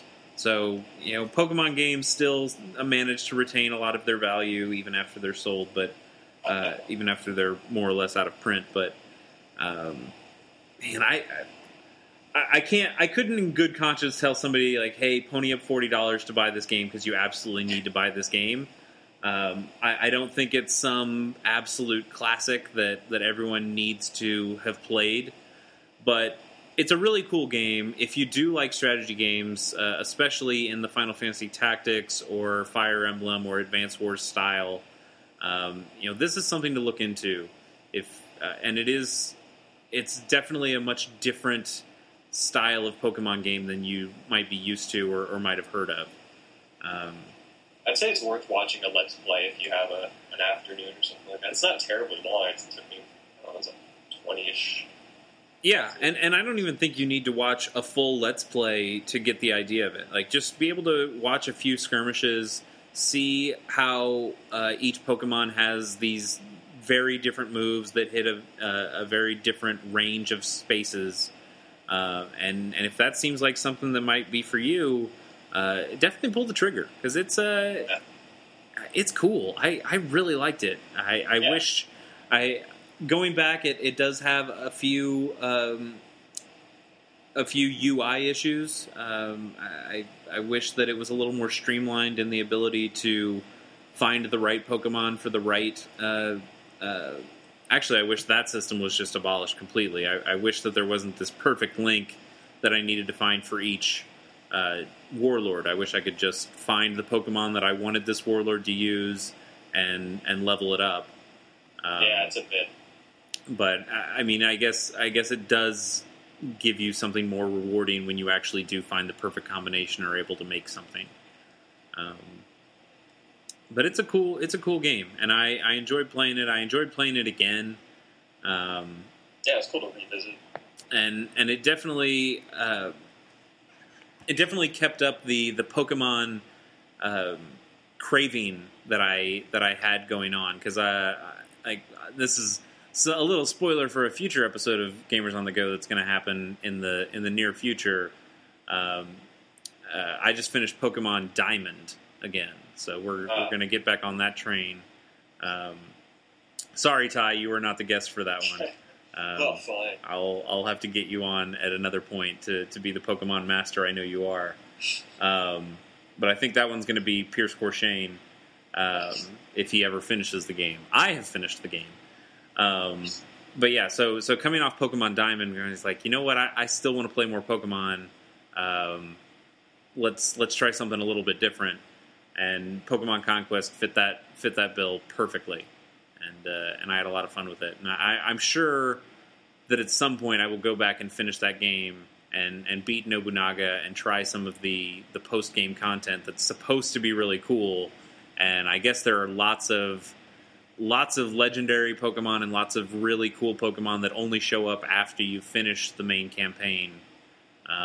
So I do look forward to, at some point in the future, playing through that and experiencing that content. Yeah, I'd like to check it out and see what it's all about. Yeah. Well, cool. I think that kind of settles Pokemon Conquest. If we haven't sold you on it in this hour and a half that we've been talking about it, then I don't know what will. But let's get off subject again and talk about anything else that's going on. Ty, have you played anything else other than Pokemon Conquest lately? A couple things. Since the last time we talked, I was playing WoW for a little bit over the winter. Just lack of other things to do, mostly. Right. When was did you take a long break from that game? Yeah, I hadn't played since Cataclysm. Okay. Skipped the Pandas, and then I just came back for the Draenor expansion. Just because I'm living out of state, just to play with my brother, that kind of stuff. Sure. I actually didn't get to Draenor, the newest expansion. I was playing through it. It's like, oh, cool. They made it so fast to level now and that kind of stuff. And then I got to max level, and I'm just like, I don't really know if I need any more of this. So I never did play the newest expansion. Yeah. After that, I've been playing Diablo 3 with some friends from work. That's a lot of fun. Are you playing that on PC? Yeah. Okay. On PC. It doesn't hard to feel like a Diablo game, but it's much more action. Yeah, I've seen action RPG than. Whereas I feel like Diablo, the original especially, was real slow, real ambient, building up this you were scared to open doors in that. I played it when I was 8 years old, 6 years old too, so yeah. That added to it. But I was definitely scared to open doors, and it was real dark in that game. Whereas the new one is just spray damage everywhere. Yeah, that game has gone over that. Even that third game has gone over such an evolution. That franchise has gone over such an evolution too. But even this third game, it started out being you had all that auction house shit that was going on, the real money auction house. It started out trying to be kind of an MMORPG with you tried to if you're gonna go and do the hardcore, more hardcore is you die once and your character is dead. Right. They tried to do that with you had to have a tank, a ranged magic. They tried to do this whole thing, and for better, in my opinion, they just scrapped all that and they just went they do this fun thing where you can do adventure maps now, and it's pretty much you just kill waves and waves of enemies, and then a boss will show up, and then you get loot. And weren't they a little stingier with the good loot stuff at the beginning of the game? Partly because they had this real money auction house that they wanted people to be able to have these special weapons that might actually sell for good amounts of money. But now that they've abolished all that stuff, they've really gotten hard into the, let's just give people awesome loot all the time. Yeah, it seems to be. I didn't play it when it first came out too much, because my computer wasn't really able to handle it, so I was playing it on my brother's laptop. It was real slow to begin with. The legendary weapons were nothing you'd even want, and they really tried to push the real money auction house, but they scrapped that. And there's a new patch coming out too, and that's even kind of changing things up a lot. Yeah, I look forward to playing it. The PS4 version is the one that came with the Reaper of Souls expansion in it as well, which I've heard adds a lot of really good stuff. So it's definitely a game that I want to play at some point. But yeah, like I said at the earlier part, I play the FPS Diablo, the less fun FPS Diablo called Destiny, and that game's gone over a similar evolution of when that game first came out. It was so stingy with anything good at all.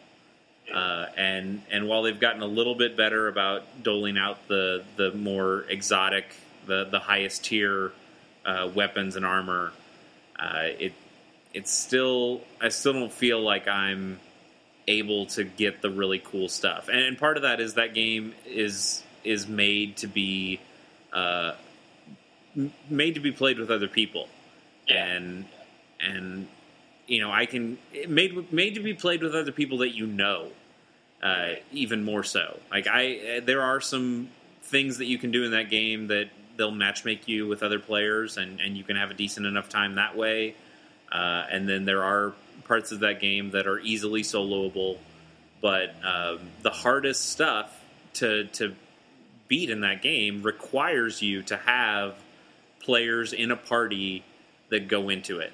And part of the reason is that they try to they bullshit it and say, oh, you need to know the strategy, and to be able to do that, you need to have people that you know and trust and all that shit. And it's like, come on, guys. Like, I can read an internet guide of what I'm supposed to do for this raid, and then I'll be fine. And as long as everyone's read it, then we'll be okay. And the internet will allow us to do that.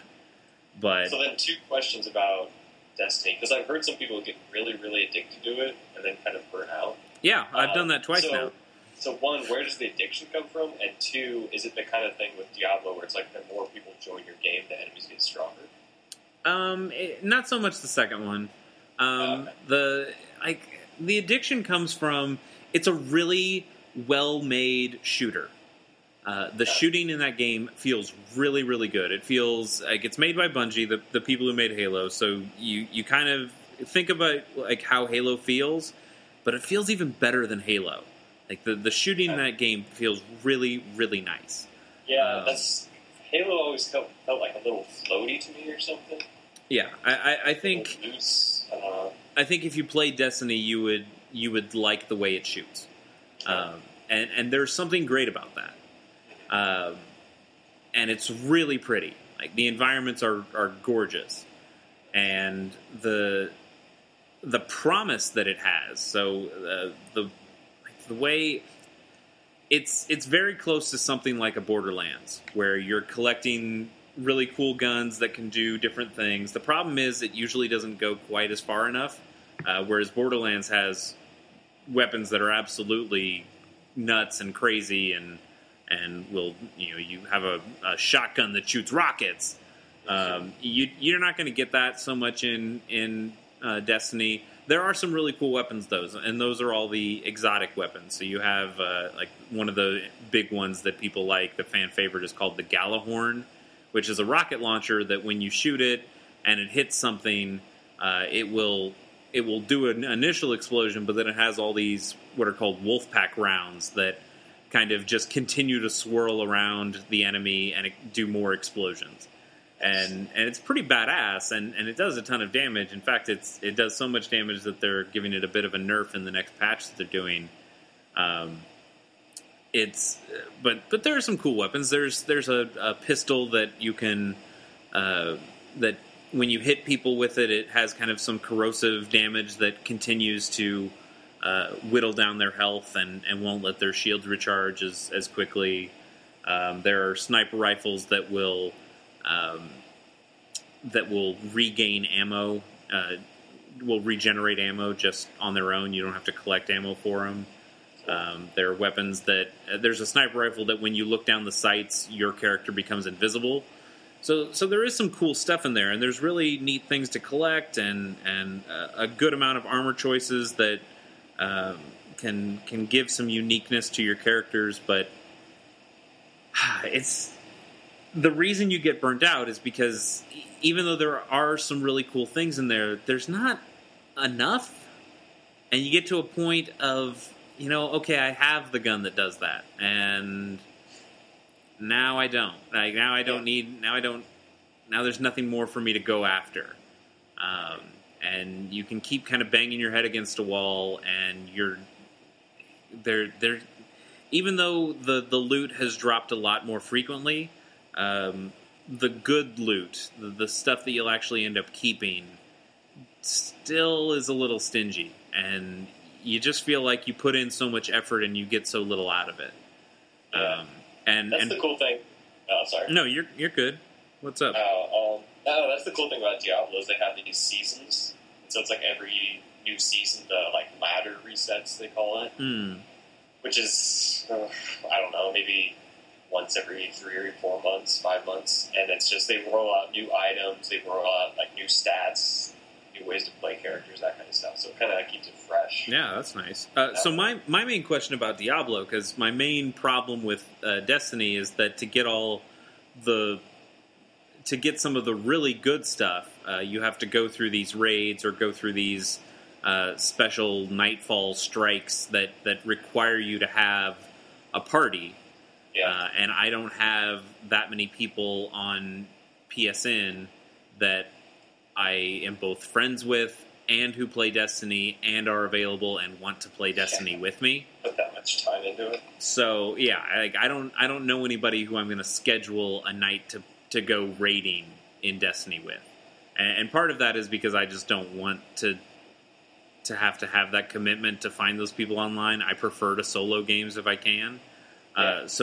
Am I going to have similar problems in Diablo, or can I just kind of grind to make sure that I'm leveled enough to be able to take on everything in that game on my own?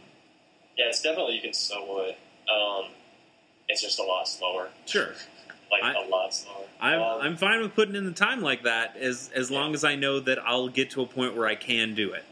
Because Destiny, really I have hit the wall and I can't get any farther than I have right now, which is one of the reasons I'm putting it down for a while. I think that I have a new expansion in September. I might come back. I might not. It's tough. And another bad thing about Destiny is how much I feel like they're nickel and diming people. A lot of their content costs a lot of money, and I've spent a lot of money on Destiny already, and I might be done with it. Yeah, even with that though, it's cool to have it around, you know. Yep, for sure. I haven't even got to max level of Diablo and kept a character for very long because I only play hardcore. And, issues with lag and all that kind of stuff leads to some frustrating but sometimes funny deaths. I've seen people. I know there's set pieces, different set pieces depending on your spec. If you're specialize in, I don't know, damage over time or pets for one class, I think there's different sets depending. Mm-hmm. I think you either gamble for them, which is kind of annoying, or they can drop. But again, I don't really know. Well, I'm definitely into playing Diablo. I've actually never. I haven't really played a whole lot of Diablo at all in general of any of the franchise games. I think I downloaded the original Diablo at one point and put a very little amount of time into it. I remember watching one of our teachers in middle school play Diablo 2, but I never touched it. And then my only real my only real experience is playing Torchlight, which is made by some people who made Diablo, and it's very much a Diablo-style game. And I really love Torchlight, and I waited forever for Torchlight 2 to come to Mac, and even though I think it might have finally come, I don't want to play it anymore. I've waited too long, and I'm too exhausted of waiting. But I'll totally pop in Diablo 3 at one point, because I really like the idea of that kind of a game. Yeah, it's cool. I think it's more accessible than Diablo 2, because Diablo 2 is a lot of, you open your talent trees, and you see all these, skills, and it's you need this skill to have this skill, and you need, 3 points in this to have points in that, for a skill you're not going to use, but you're only getting that skill to get the skill that comes after it. So they just streamlined a lot of that, and I think it's good. I mean, cool. Of course you get players, but I think overall it's much more accessible. I'll have to give that a shot. Have you been playing anything other than those games? Yeah, I tried playing Ocarina of Time on my laptop, and it's not the easiest thing. But it's still cool. It's nice to see it on a different screen and that kind of stuff. I've been looking into Persona 5, which looks really awesome. It does look really good. I don't know if I'm gonna have to buy a PlayStation for that game, but I'm definitely gonna watch a Let's Play or something of it, because it looks like Persona, but just even better. Mm-hmm. My only issue with Persona 5, I briefly played Persona 3 Portable and didn't like it. I think we've had this conversation before. Yeah. I just couldn't get into it for whatever reason, and kind of put it down. Persona 4 I played on Vita, or Persona 4 Golden, and loved it. I think it's one of my favorite games of all time. It's definitely in the top 10, maybe in the top 5. And I love all those characters, and I think a lot of people felt that way because Atlus really squeezed everything they could out of Persona 4. in terms of like and Persona 3 to a degree as well. Like bringing in the fighting game, Persona 4 Golden, and like all this. Golden, Arena 2. Q, and I bought Persona Q, and Persona Q I actually really hate because it plays like Etrian Odyssey, which I don't like, and all the Persona characters are just like one-dimensional versions of the actual Persona characters. It's basically just it's just the guys like doing their shtick. Like, oh, hey, Kanji, all he has to say is things that are slightly homosexual. And Chie is just talking about meat. And haha, funny. But like the cool thing about Persona 4 is that I feel like those characters develop over time. Yeah, and that's not all it were. Yeah, they weren't these one-dimensional characters. And it's really sad to see them just, like, go down to this, like, really sellout-y, shilly looking stuff. Now that doesn't mean I'm not buying it. I bought the first Arena and played a lot of it. I actually didn't buy the second Arena, but I kind of want to. I bought Q and didn't like it, and yeah, you know what? I'm probably getting Persona 4 Dancing All Night for my Vita. This stupid Dance Revolution. Stupid. It's gonna be bad. It's gonna be bad. I know it's gonna be bad, but I'm gonna get it anyway because I'm a bad person who likes bad games. Well, support Atlas at least. Yeah, for sure. But one of the issues with Persona 5 because of that is I don't know if I love Persona. I know that I love Persona 4. All right. So with a whole new cast of characters, knowing that I didn't enjoy Persona 3, maybe it was just everything clicked for Persona 4, and I might not like 5. True. But I do like some of the gameplay tweaks that I've seen. I think that game has a ton of style, especially like going through the menus that they've shown. They did that. It kind of reminds me of Catherine. I don't know if you ever played that. Yeah, the way I borrowed your copy of Catherine. Oh yeah, right, nice. But yeah, the characters do that where they like select a menu and she like changes the way she's setting or like puts a leg over another leg, but it's like super stylized. Yeah. And like, it looks like they switched up the dungeons too. Like I saw some like kind of platforming bits in Persona 5, and that could be interesting because that is my least favorite portion about Persona 4 is like you're just going through these same tunnely looking dungeons that I mean it's cool that they all have different looks, but like the structure is all still the same. You're just going down long hallways with doors at the ends of them, and exactly. Yeah.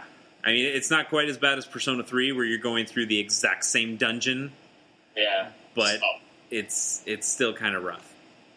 Yeah, anyway, in terms of like the games that I've been playing, it's funny that we mentioned that. This is a little spoiler for another potential future episode of Gamers on the Go, but yeah, I've been playing some Persona 4 Golden. I've been restarting that game. I actually learned, and it was kind of embarrassing for me. So I played that game for the first time 1.5 years ago, I think, and loved it.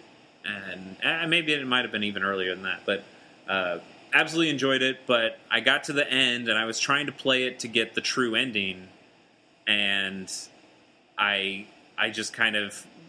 Like I got to the last day where your character's about to get back on the train, but I got to the point where I want to get to a guide so I know that I'm doing it the right way at the end. Sure, I don't want to get a shitty ending, so I found out that the gas station guy is like the ultimate bad guy, but when I went to go try to confront him, he wasn't at the gas station. And it's like I did something wrong. And then I had some people say like, oh, you can't get the true ending on your first playthrough. It has to be through New Game Plus. And I just thought, okay, well, I don't know what I'm doing, but I can't find this gas station guy and it won't let me just leave. So I can't get any ending whatsoever. I thought I just glitched out the game. And for all the amount of time, I put in like 80 hours into that game and had every character maxed. Like I had, like everybody was 99, and then I had a bunch of personas for my main character were at 99 because I just loved playing that game. Yeah. And I thought, well, fuck, I've put in so much time and it's all for more or less nothing because I can't even get a new game plus out of this because I can't get to an ending. But I went back in. I actually started playing it again on my Vita TV or my PlayStation TV, that little box that nobody likes and I kind of like. So I started it there, started a new game, and then I was tired and wanted to keep playing on my Vita. So I took out the game cart and put it in the Vita, got into bed, and then realized that I needed to transfer my save, that my save didn't transfer because there's a memory card in the PlayStation TV that's different than the one in my Vita, and I had just forgotten about that. So instead of going back to the PlayStation TV and using the content manager to put it up in the cloud or do whatever I needed to do, I just had it loaded up on my Vita. I was like, you know what, let's go back to my old save and just kind of look at all my characters again. And I randomly walked into the Velvet Room, and when I did, Igor just like gave me some item, and he's like, "Hey, yeah, you know the truth, and now you need to confront it." And I can't remember any guide telling me that I needed to do this. So when I got back out of the Velvet Room, the gas station guy was right there, and I was able to complete the final dungeon and get the true ending, and all of it happened.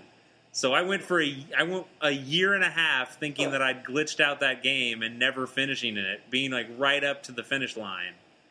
And then within one night, I just went, oh, that's what I needed to do. And then I beat it no problem because everybody's level 99. Yeah. And it pissed me off, but I also had to laugh. Yeah. So now I've abandoned that first restart, and now I'm going to actually do a real New Game Plus, and I think I am going to try to play it a little bit more closer to a guide this time so I can max out all the social links and see all that game has to offer so I can do a proper podcast on it. But that's been a big game in my life so far, in my life right now. I'm waiting on a copy of The Witcher 3 to get here. And now that I guess that game has finally gotten all of the patches it needs to play in a nice way, I think a lot of people had problems with the movement of that game. So I'm kind of happy that my copy hasn't gotten here until I guess it's supposed to get here Monday. I'm going to get to play that game fresh with fresh eyes on the best it can possibly be, instead of the semi-broken way that it was when it first shipped. Yeah, I've heard some conflicting opinions about it. Yeah. But, I mean, overall, it looks pretty cool. Yeah, for sure. I've never played a Witcher game before. I've heard a lot of good things, but I've also heard a lot of frustrating things about how hard those games are to get into and play.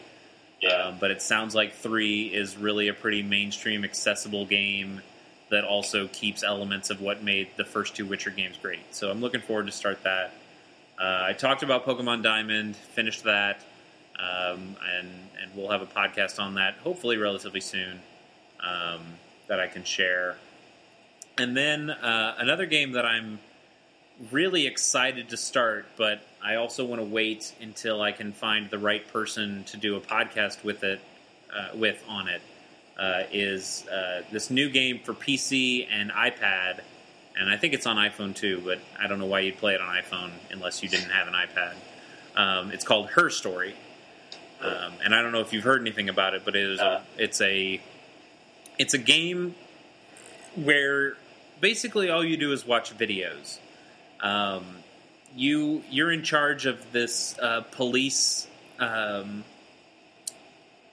database of all these interview clips from an interrogation with this woman, and you can use the search engine on this database to look up any word that would be in the transcripts of these interviews. But it only gives you a certain amount of videos back, so you can't just type in the word "the" and find all the videos at once. But all the videos are just like little clips, like 20-second to a minute clips of her just discussing what happened. So apparently there was a murder, her husband got murdered, and it is all from her perspective. She is the one giving answers to these questions. You never hear what the questions are, you just hear her answers to everything. And so you as a player, you can't even do this through the game, but you as the player have to like be mentally taking notes or use a notebook or something to kind of put this case, like piece this case together and try to come up with what happened on your own. And yes. And one of the cool things about the game is that it doesn't actually really have an ending. You basically play until you're satisfied that you know what happened. And it could be that you're wrong. It could be that you picked up on the wrong thing, but if that's what you're satisfied with, then you got what you got out of it. Huh. I don't think anyone's actually necessarily cracked the case in that it has a canonical ending. I mean, it might, but it's not something that's being shared that, hey, this is the real thing that happened. So everyone just kind of has their opinions and their notes, and some people might be right and some people might be wrong. But I'm really interested in playing that game with a notebook and just like playing detective for a little bit. And and if I can find the right person, it might be Pierce after this Pokemon Diamond episode. If I can get him to play it. Because as a person who is writing a novel and doing things, Pierce might be a good person to do something like that with. But it seems so fascinating, and I really want to have a spoiler-filled podcast of like, hey, what do you think happened? And hey, let's put our heads together and our notes together and see if we came up with the same stuff or if we have entirely different perspectives on what happened in this murder. But it seems really cool, and it's all like full motion video of this woman being interrogated, and it's over a number of days, so you see her in different outfits, and you use that to kind of place when the different interviews happened, and see if she contradicts herself in different things, and it just seems fascinating, and I'm really excited to get started on that game whenever I can. So are the developers saying anything? Like, has anybody gotten close to solving it, or? I've kind of turned radio silence on that game because I know enough that I know enough that I'm really excited to play it, and I feel like anything else that I hear now is only going to tarnish the experience that I would get. But to my knowledge, the developer is not saying anything. Like, he's just letting people play the game, come to their own conclusions, and that's when you finish. Nice. So you don't even have to watch all of the videos, and some of the videos are entirely useless to cracking the case. But the idea is that you'll watch a video, she'll say something, I don't know, maybe she'll say something about a mattress, and then you can go into the search engine and type mattress, and see whenever she's talked about that again. So you can start to kind of piece stories together around specific words, and maybe that will take you to other words that you should try, or words or phrases that might get you a clearer picture of what you're looking for. So there's a lot of investigating and digging into things to try to find the right information. Oh, that's really cool. It sounds fascinating. It kind of goes with Persona 4 anyway. Yeah, it really does. I think that those would be good games to kind of play together, or simultaneously, or back to back, or something like that. But so that's kind of what I'm playing / am excited to play, about to play. I did play a tiny bit of Mario Puzzle and Dragons, or Puzzle and Dragons Mario Edition. Yeah. I haven't even heard about that. Do you know Puzzle and Dragons? No. Okay, it's a Japanese puzzle game. It's kind of like Bejeweled meets an RPG. But I guess people like it. Like it's been a huge moneymaker. It's a mobile game specifically that has made the developer a ton of money through microtransactions and things like that. But I think it's also come to other platforms too. I'm sure there's been a Puzzle and Dragons for. Actually, I think there was a Puzzle and Dragons for the DS. But anyway, it's been a really popular series over in Japan and hasn't quite hit over in America. Yeah. So Nintendo, I think, was it this E3 or maybe it was last E3 or maybe it was somewhere in between for just a regular Nintendo Direct. They had this double pack of games that was Puzzle and Dragons Z, which is the newest Puzzle and Dragons game that I guess had some more fancy bells and whistles, and then this kind of starter game that was Puzzle and Dragons Super Mario Brothers Edition, which is just the same kind of game except you're playing in the Mushroom Kingdom, and the whole idea of it is that you get a party of it's kind of Pokemon-y in that you collect these enemies that then fight for your own team. But then you can do things. You can collect items that you can use to combine, use to fuse onto those different enemies that are in your party and make them stronger or change their type and change their color and things like that. Which is kind of cool in the Super Mario Edition because you can find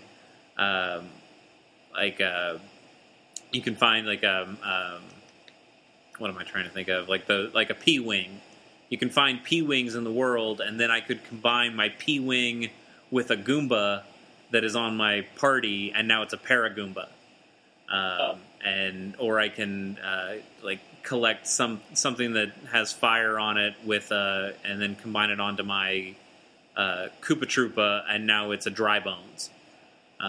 So there are kind of some cool things you can do in that game, but generally it's just like a kind of Bejeweled game where you're moving these gems around to make matches, and the matches then correlate to how much damage your party's going to do against the opponents. It's fun, and I got really addicted to it for a little while, but it has some kind of spikes in difficulty that make you grind a lot, and I kind of fell out of it. I don't know if I'll pick it back up again, but it was fun for a little while.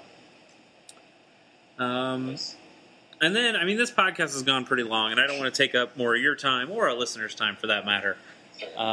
But one last thing to mention: this past week, Ty, I'm sure you probably know where I'm going with this, but Nintendo President Satoru Iwata passed away at the age of 55.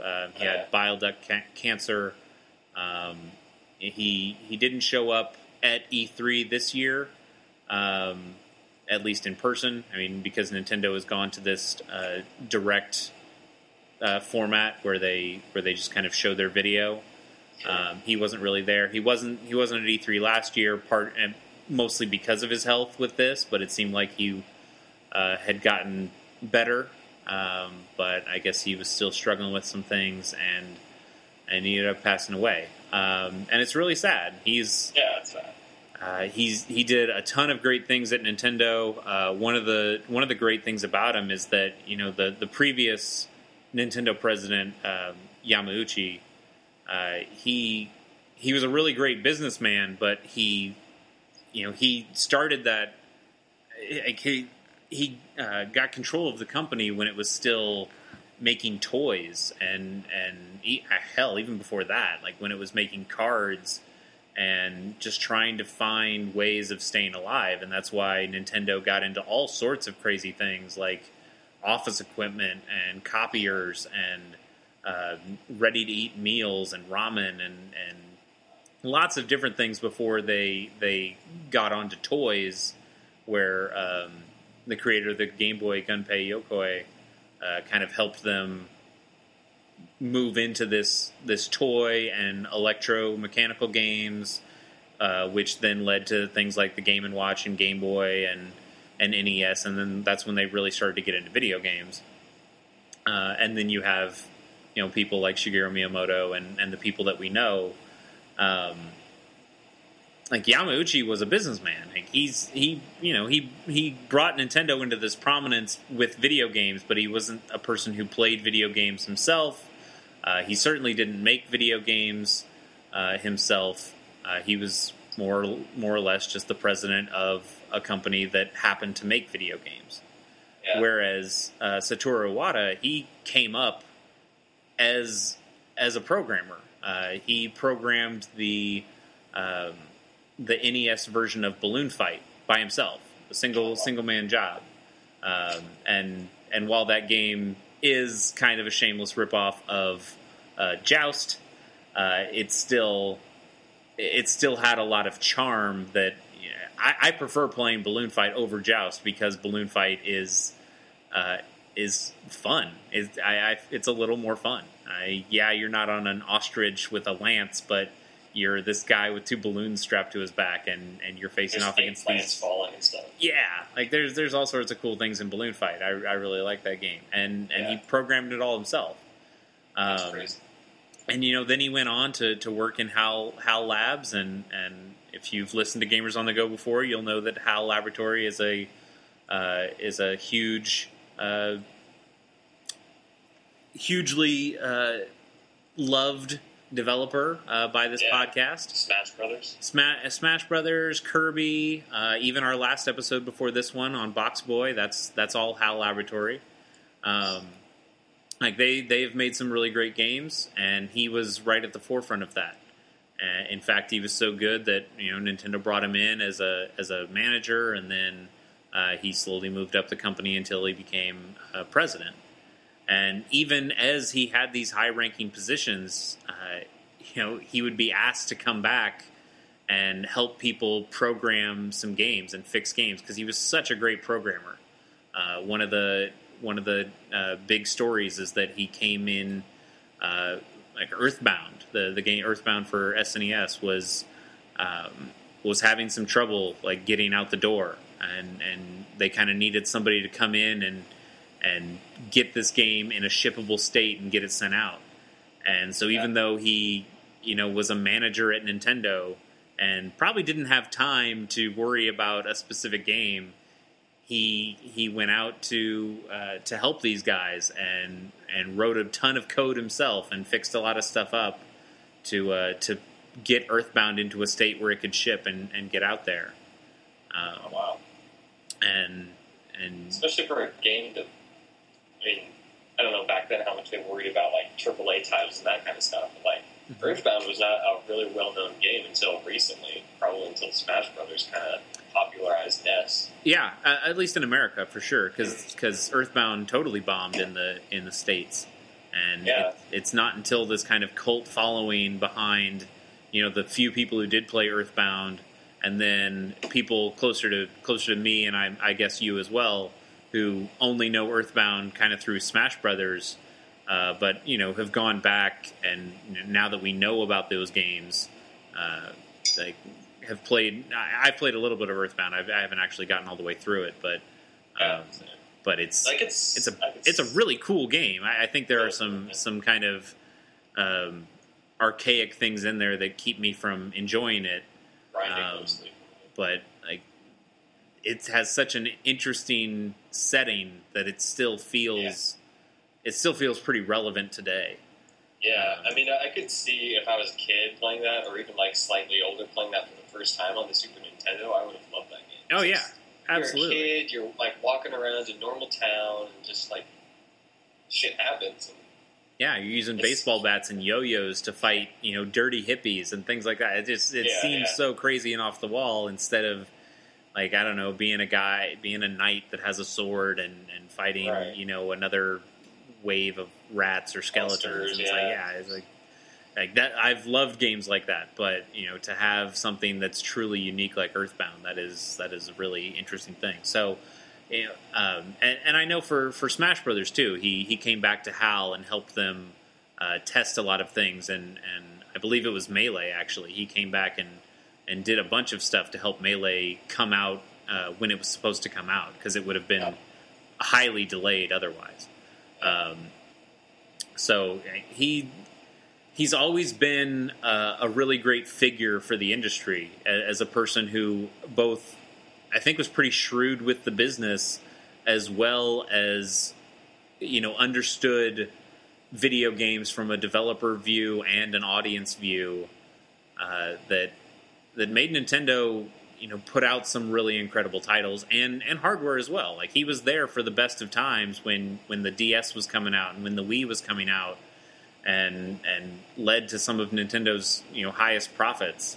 And he's also been there for some of their more recent struggles, with the beginning of the 3DS, which has actually leveled off now and has become a pretty successful little system. Yeah. And the Wii U, which continues to struggle.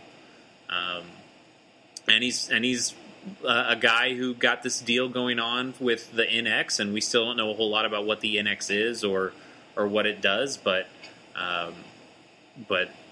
that's still going to be a system that has his fingerprints all over it. And he was interesting, like post Iwata, because we kind of had a post Jobs Apple. Yeah, for sure. And I think Apple did struggle a little bit without having their main guy on it.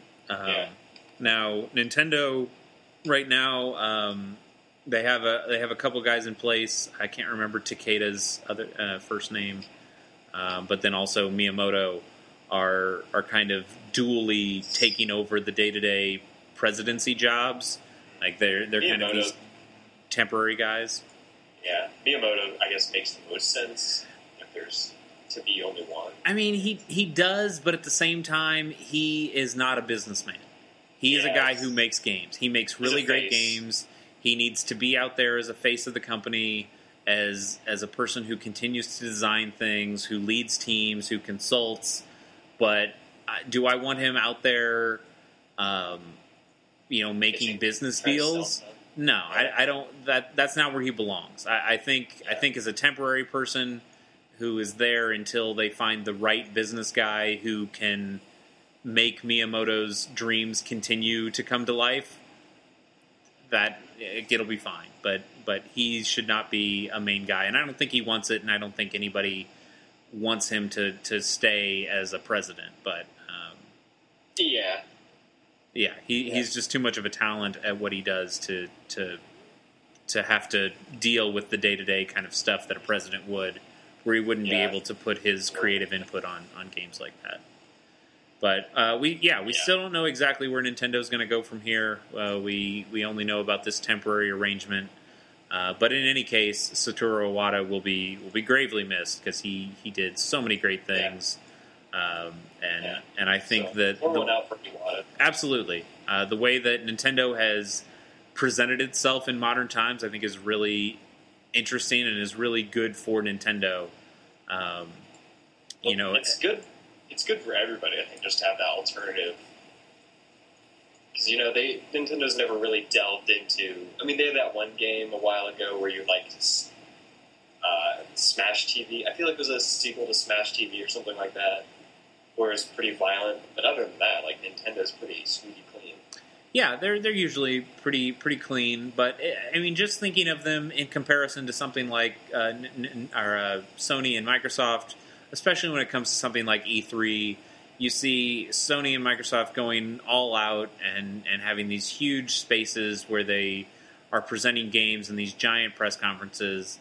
And Nintendo, for these past few years, has turned into this, let's make this video and put it out there. We don't need to have a giant stage presence. I mean, they are still a Japanese company, and with that comes a lot of closed offness. And I wonder if that's because I didn't really hear anything about him being sick. So I wonder if that's part of it. Like, they didn't really want to I'm sure it's part of it. I know that it came as kind of a shock that he passed away.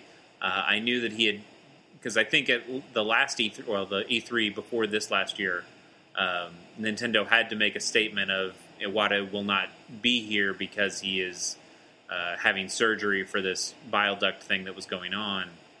But that's kind of all they kept it to. and it seemed like he was back, and he was in the Nintendo Direct video for this last E3, and it seemed through the Nintendo Directs that I've seen over the past year, it seemed like he looked in pretty good health. So it does kind of come as a shock that this would happen. But even though Nintendo is still, a Japanese company that has some kind of secrecy and closed offness, Nintendo under Iwata's watch has really opened up a lot. Like when you see they have this Nintendo Direct that they can kind of keep people at arm's length with just this video. They are also pioneered that streaming of the Treehouse streams, where you actually get some Nintendo developers to go out there and really show their games off in a pretty open manner. That stuff has been really cool. I remember, when it was 2 years ago with Smash Brothers Smash Brothers for Wii U, they presented those Treehouse streams were awesome because they were just presenting new characters and explaining a lot about, here's some of the new moves in the game and how these things are working, and here's how things are being developed, and here's how things are being tested.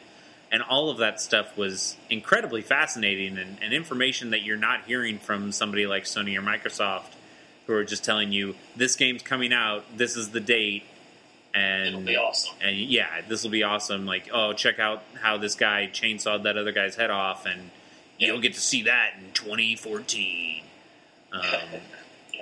So it was like pretty cool. Definitely one of a kind company. And it sucks. Yeah. So it's definitely a great loss. Nintendo will continue on for sure, and they'll keep bringing us great games. I know for a fact, but like Pokemon Conquest. Like Pokemon Conquest. Way to bring it back, Ty. Well, I want to thank you for coming on. Thank everyone for listening. Yeah, we should have a new episode way sooner than it took for this one to come out after the last one, because I've already played the game, so I'm just waiting on our other guest to finish his journey through Pokemon, and then we can tell you all about Pokemon Diamond. Pierce, come on, what are you doing? Yeah, he's playing Rocket League right now on PS4, or actually he's probably playing it on PC, but I'll be playing it on PS4. Have you heard about that game? No, there's a couple games coming out. Like Splatoon looks cool, and then the other Legend of Zelda Triple something, or on the 3DS. Yeah, Triforce Heroes or something like that. Yeah, where it's kind of like it's kind of like Four Swords, except it's only with 3 now, and that does sound pretty cool. I need to tell you about Rocket League super quickly. Go for it. So Rocket League, it is soccer with cars. Oh wait, yeah, I've seen gifs of this, and people love it. They're like, I stayed up all night playing this game. Yeah, I haven't played it yet. I've watched people play it. I watched like on Giant Bomb some streams that they did with it. That they're kind of fumbling around, but it's really fun to see them play against each other. And then I've watched just before this podcast. Actually, I watched like a really high intensity 1-on-1 match where the way these guys were kind of controlling the ball with these cars that have really ridiculous physics and be able to control them in such an amazing way. They had such precise control for something that, physics-wise is so all over the place. That game looks fucking cool, and I can't wait to get it. It's actually, I can't wait to play it. I have it, because right now it's free on PlayStation Plus for PlayStation 4 owners. If you have a PlayStation 4, holy shit, you need to download this game. Do yourself a favor. And then I think on PC it's $20, but it is awesome, and I can't wait to play a shit ton of that game. And you know what? Actually, after I probably play a little bit of Dynasty Warriors, I'll probably jump into some Rocket League tonight. But yeah, that game is cool. So Pierce, I know, has gotten the bug, and he's been playing a lot of Rocket League, which means he has not been playing a lot of Pokemon Diamond. So he needs to get finished up on that. But we will hopefully have that for you really soon. And then, as you've heard, I've got big plans for future episodes, including Her Story, Persona, and some other things that I haven't mentioned that I'm excited to play. Awesome. So, Ty, thank you for coming on. Yeah, thanks for having me. Continue to enjoy New York and keep playing games out there. And if there's something that you've played that really strikes your fancy that you can play on a handheld device, you let me know. I will. We'll get you back out here, or when we get Black and White started, I'll be a consultant on that one. Yeah, I'll let you know. All right. Okay. Yeah. Cool. You have a good night, man. Talk to you real soon. All right. Goodbye, everybody.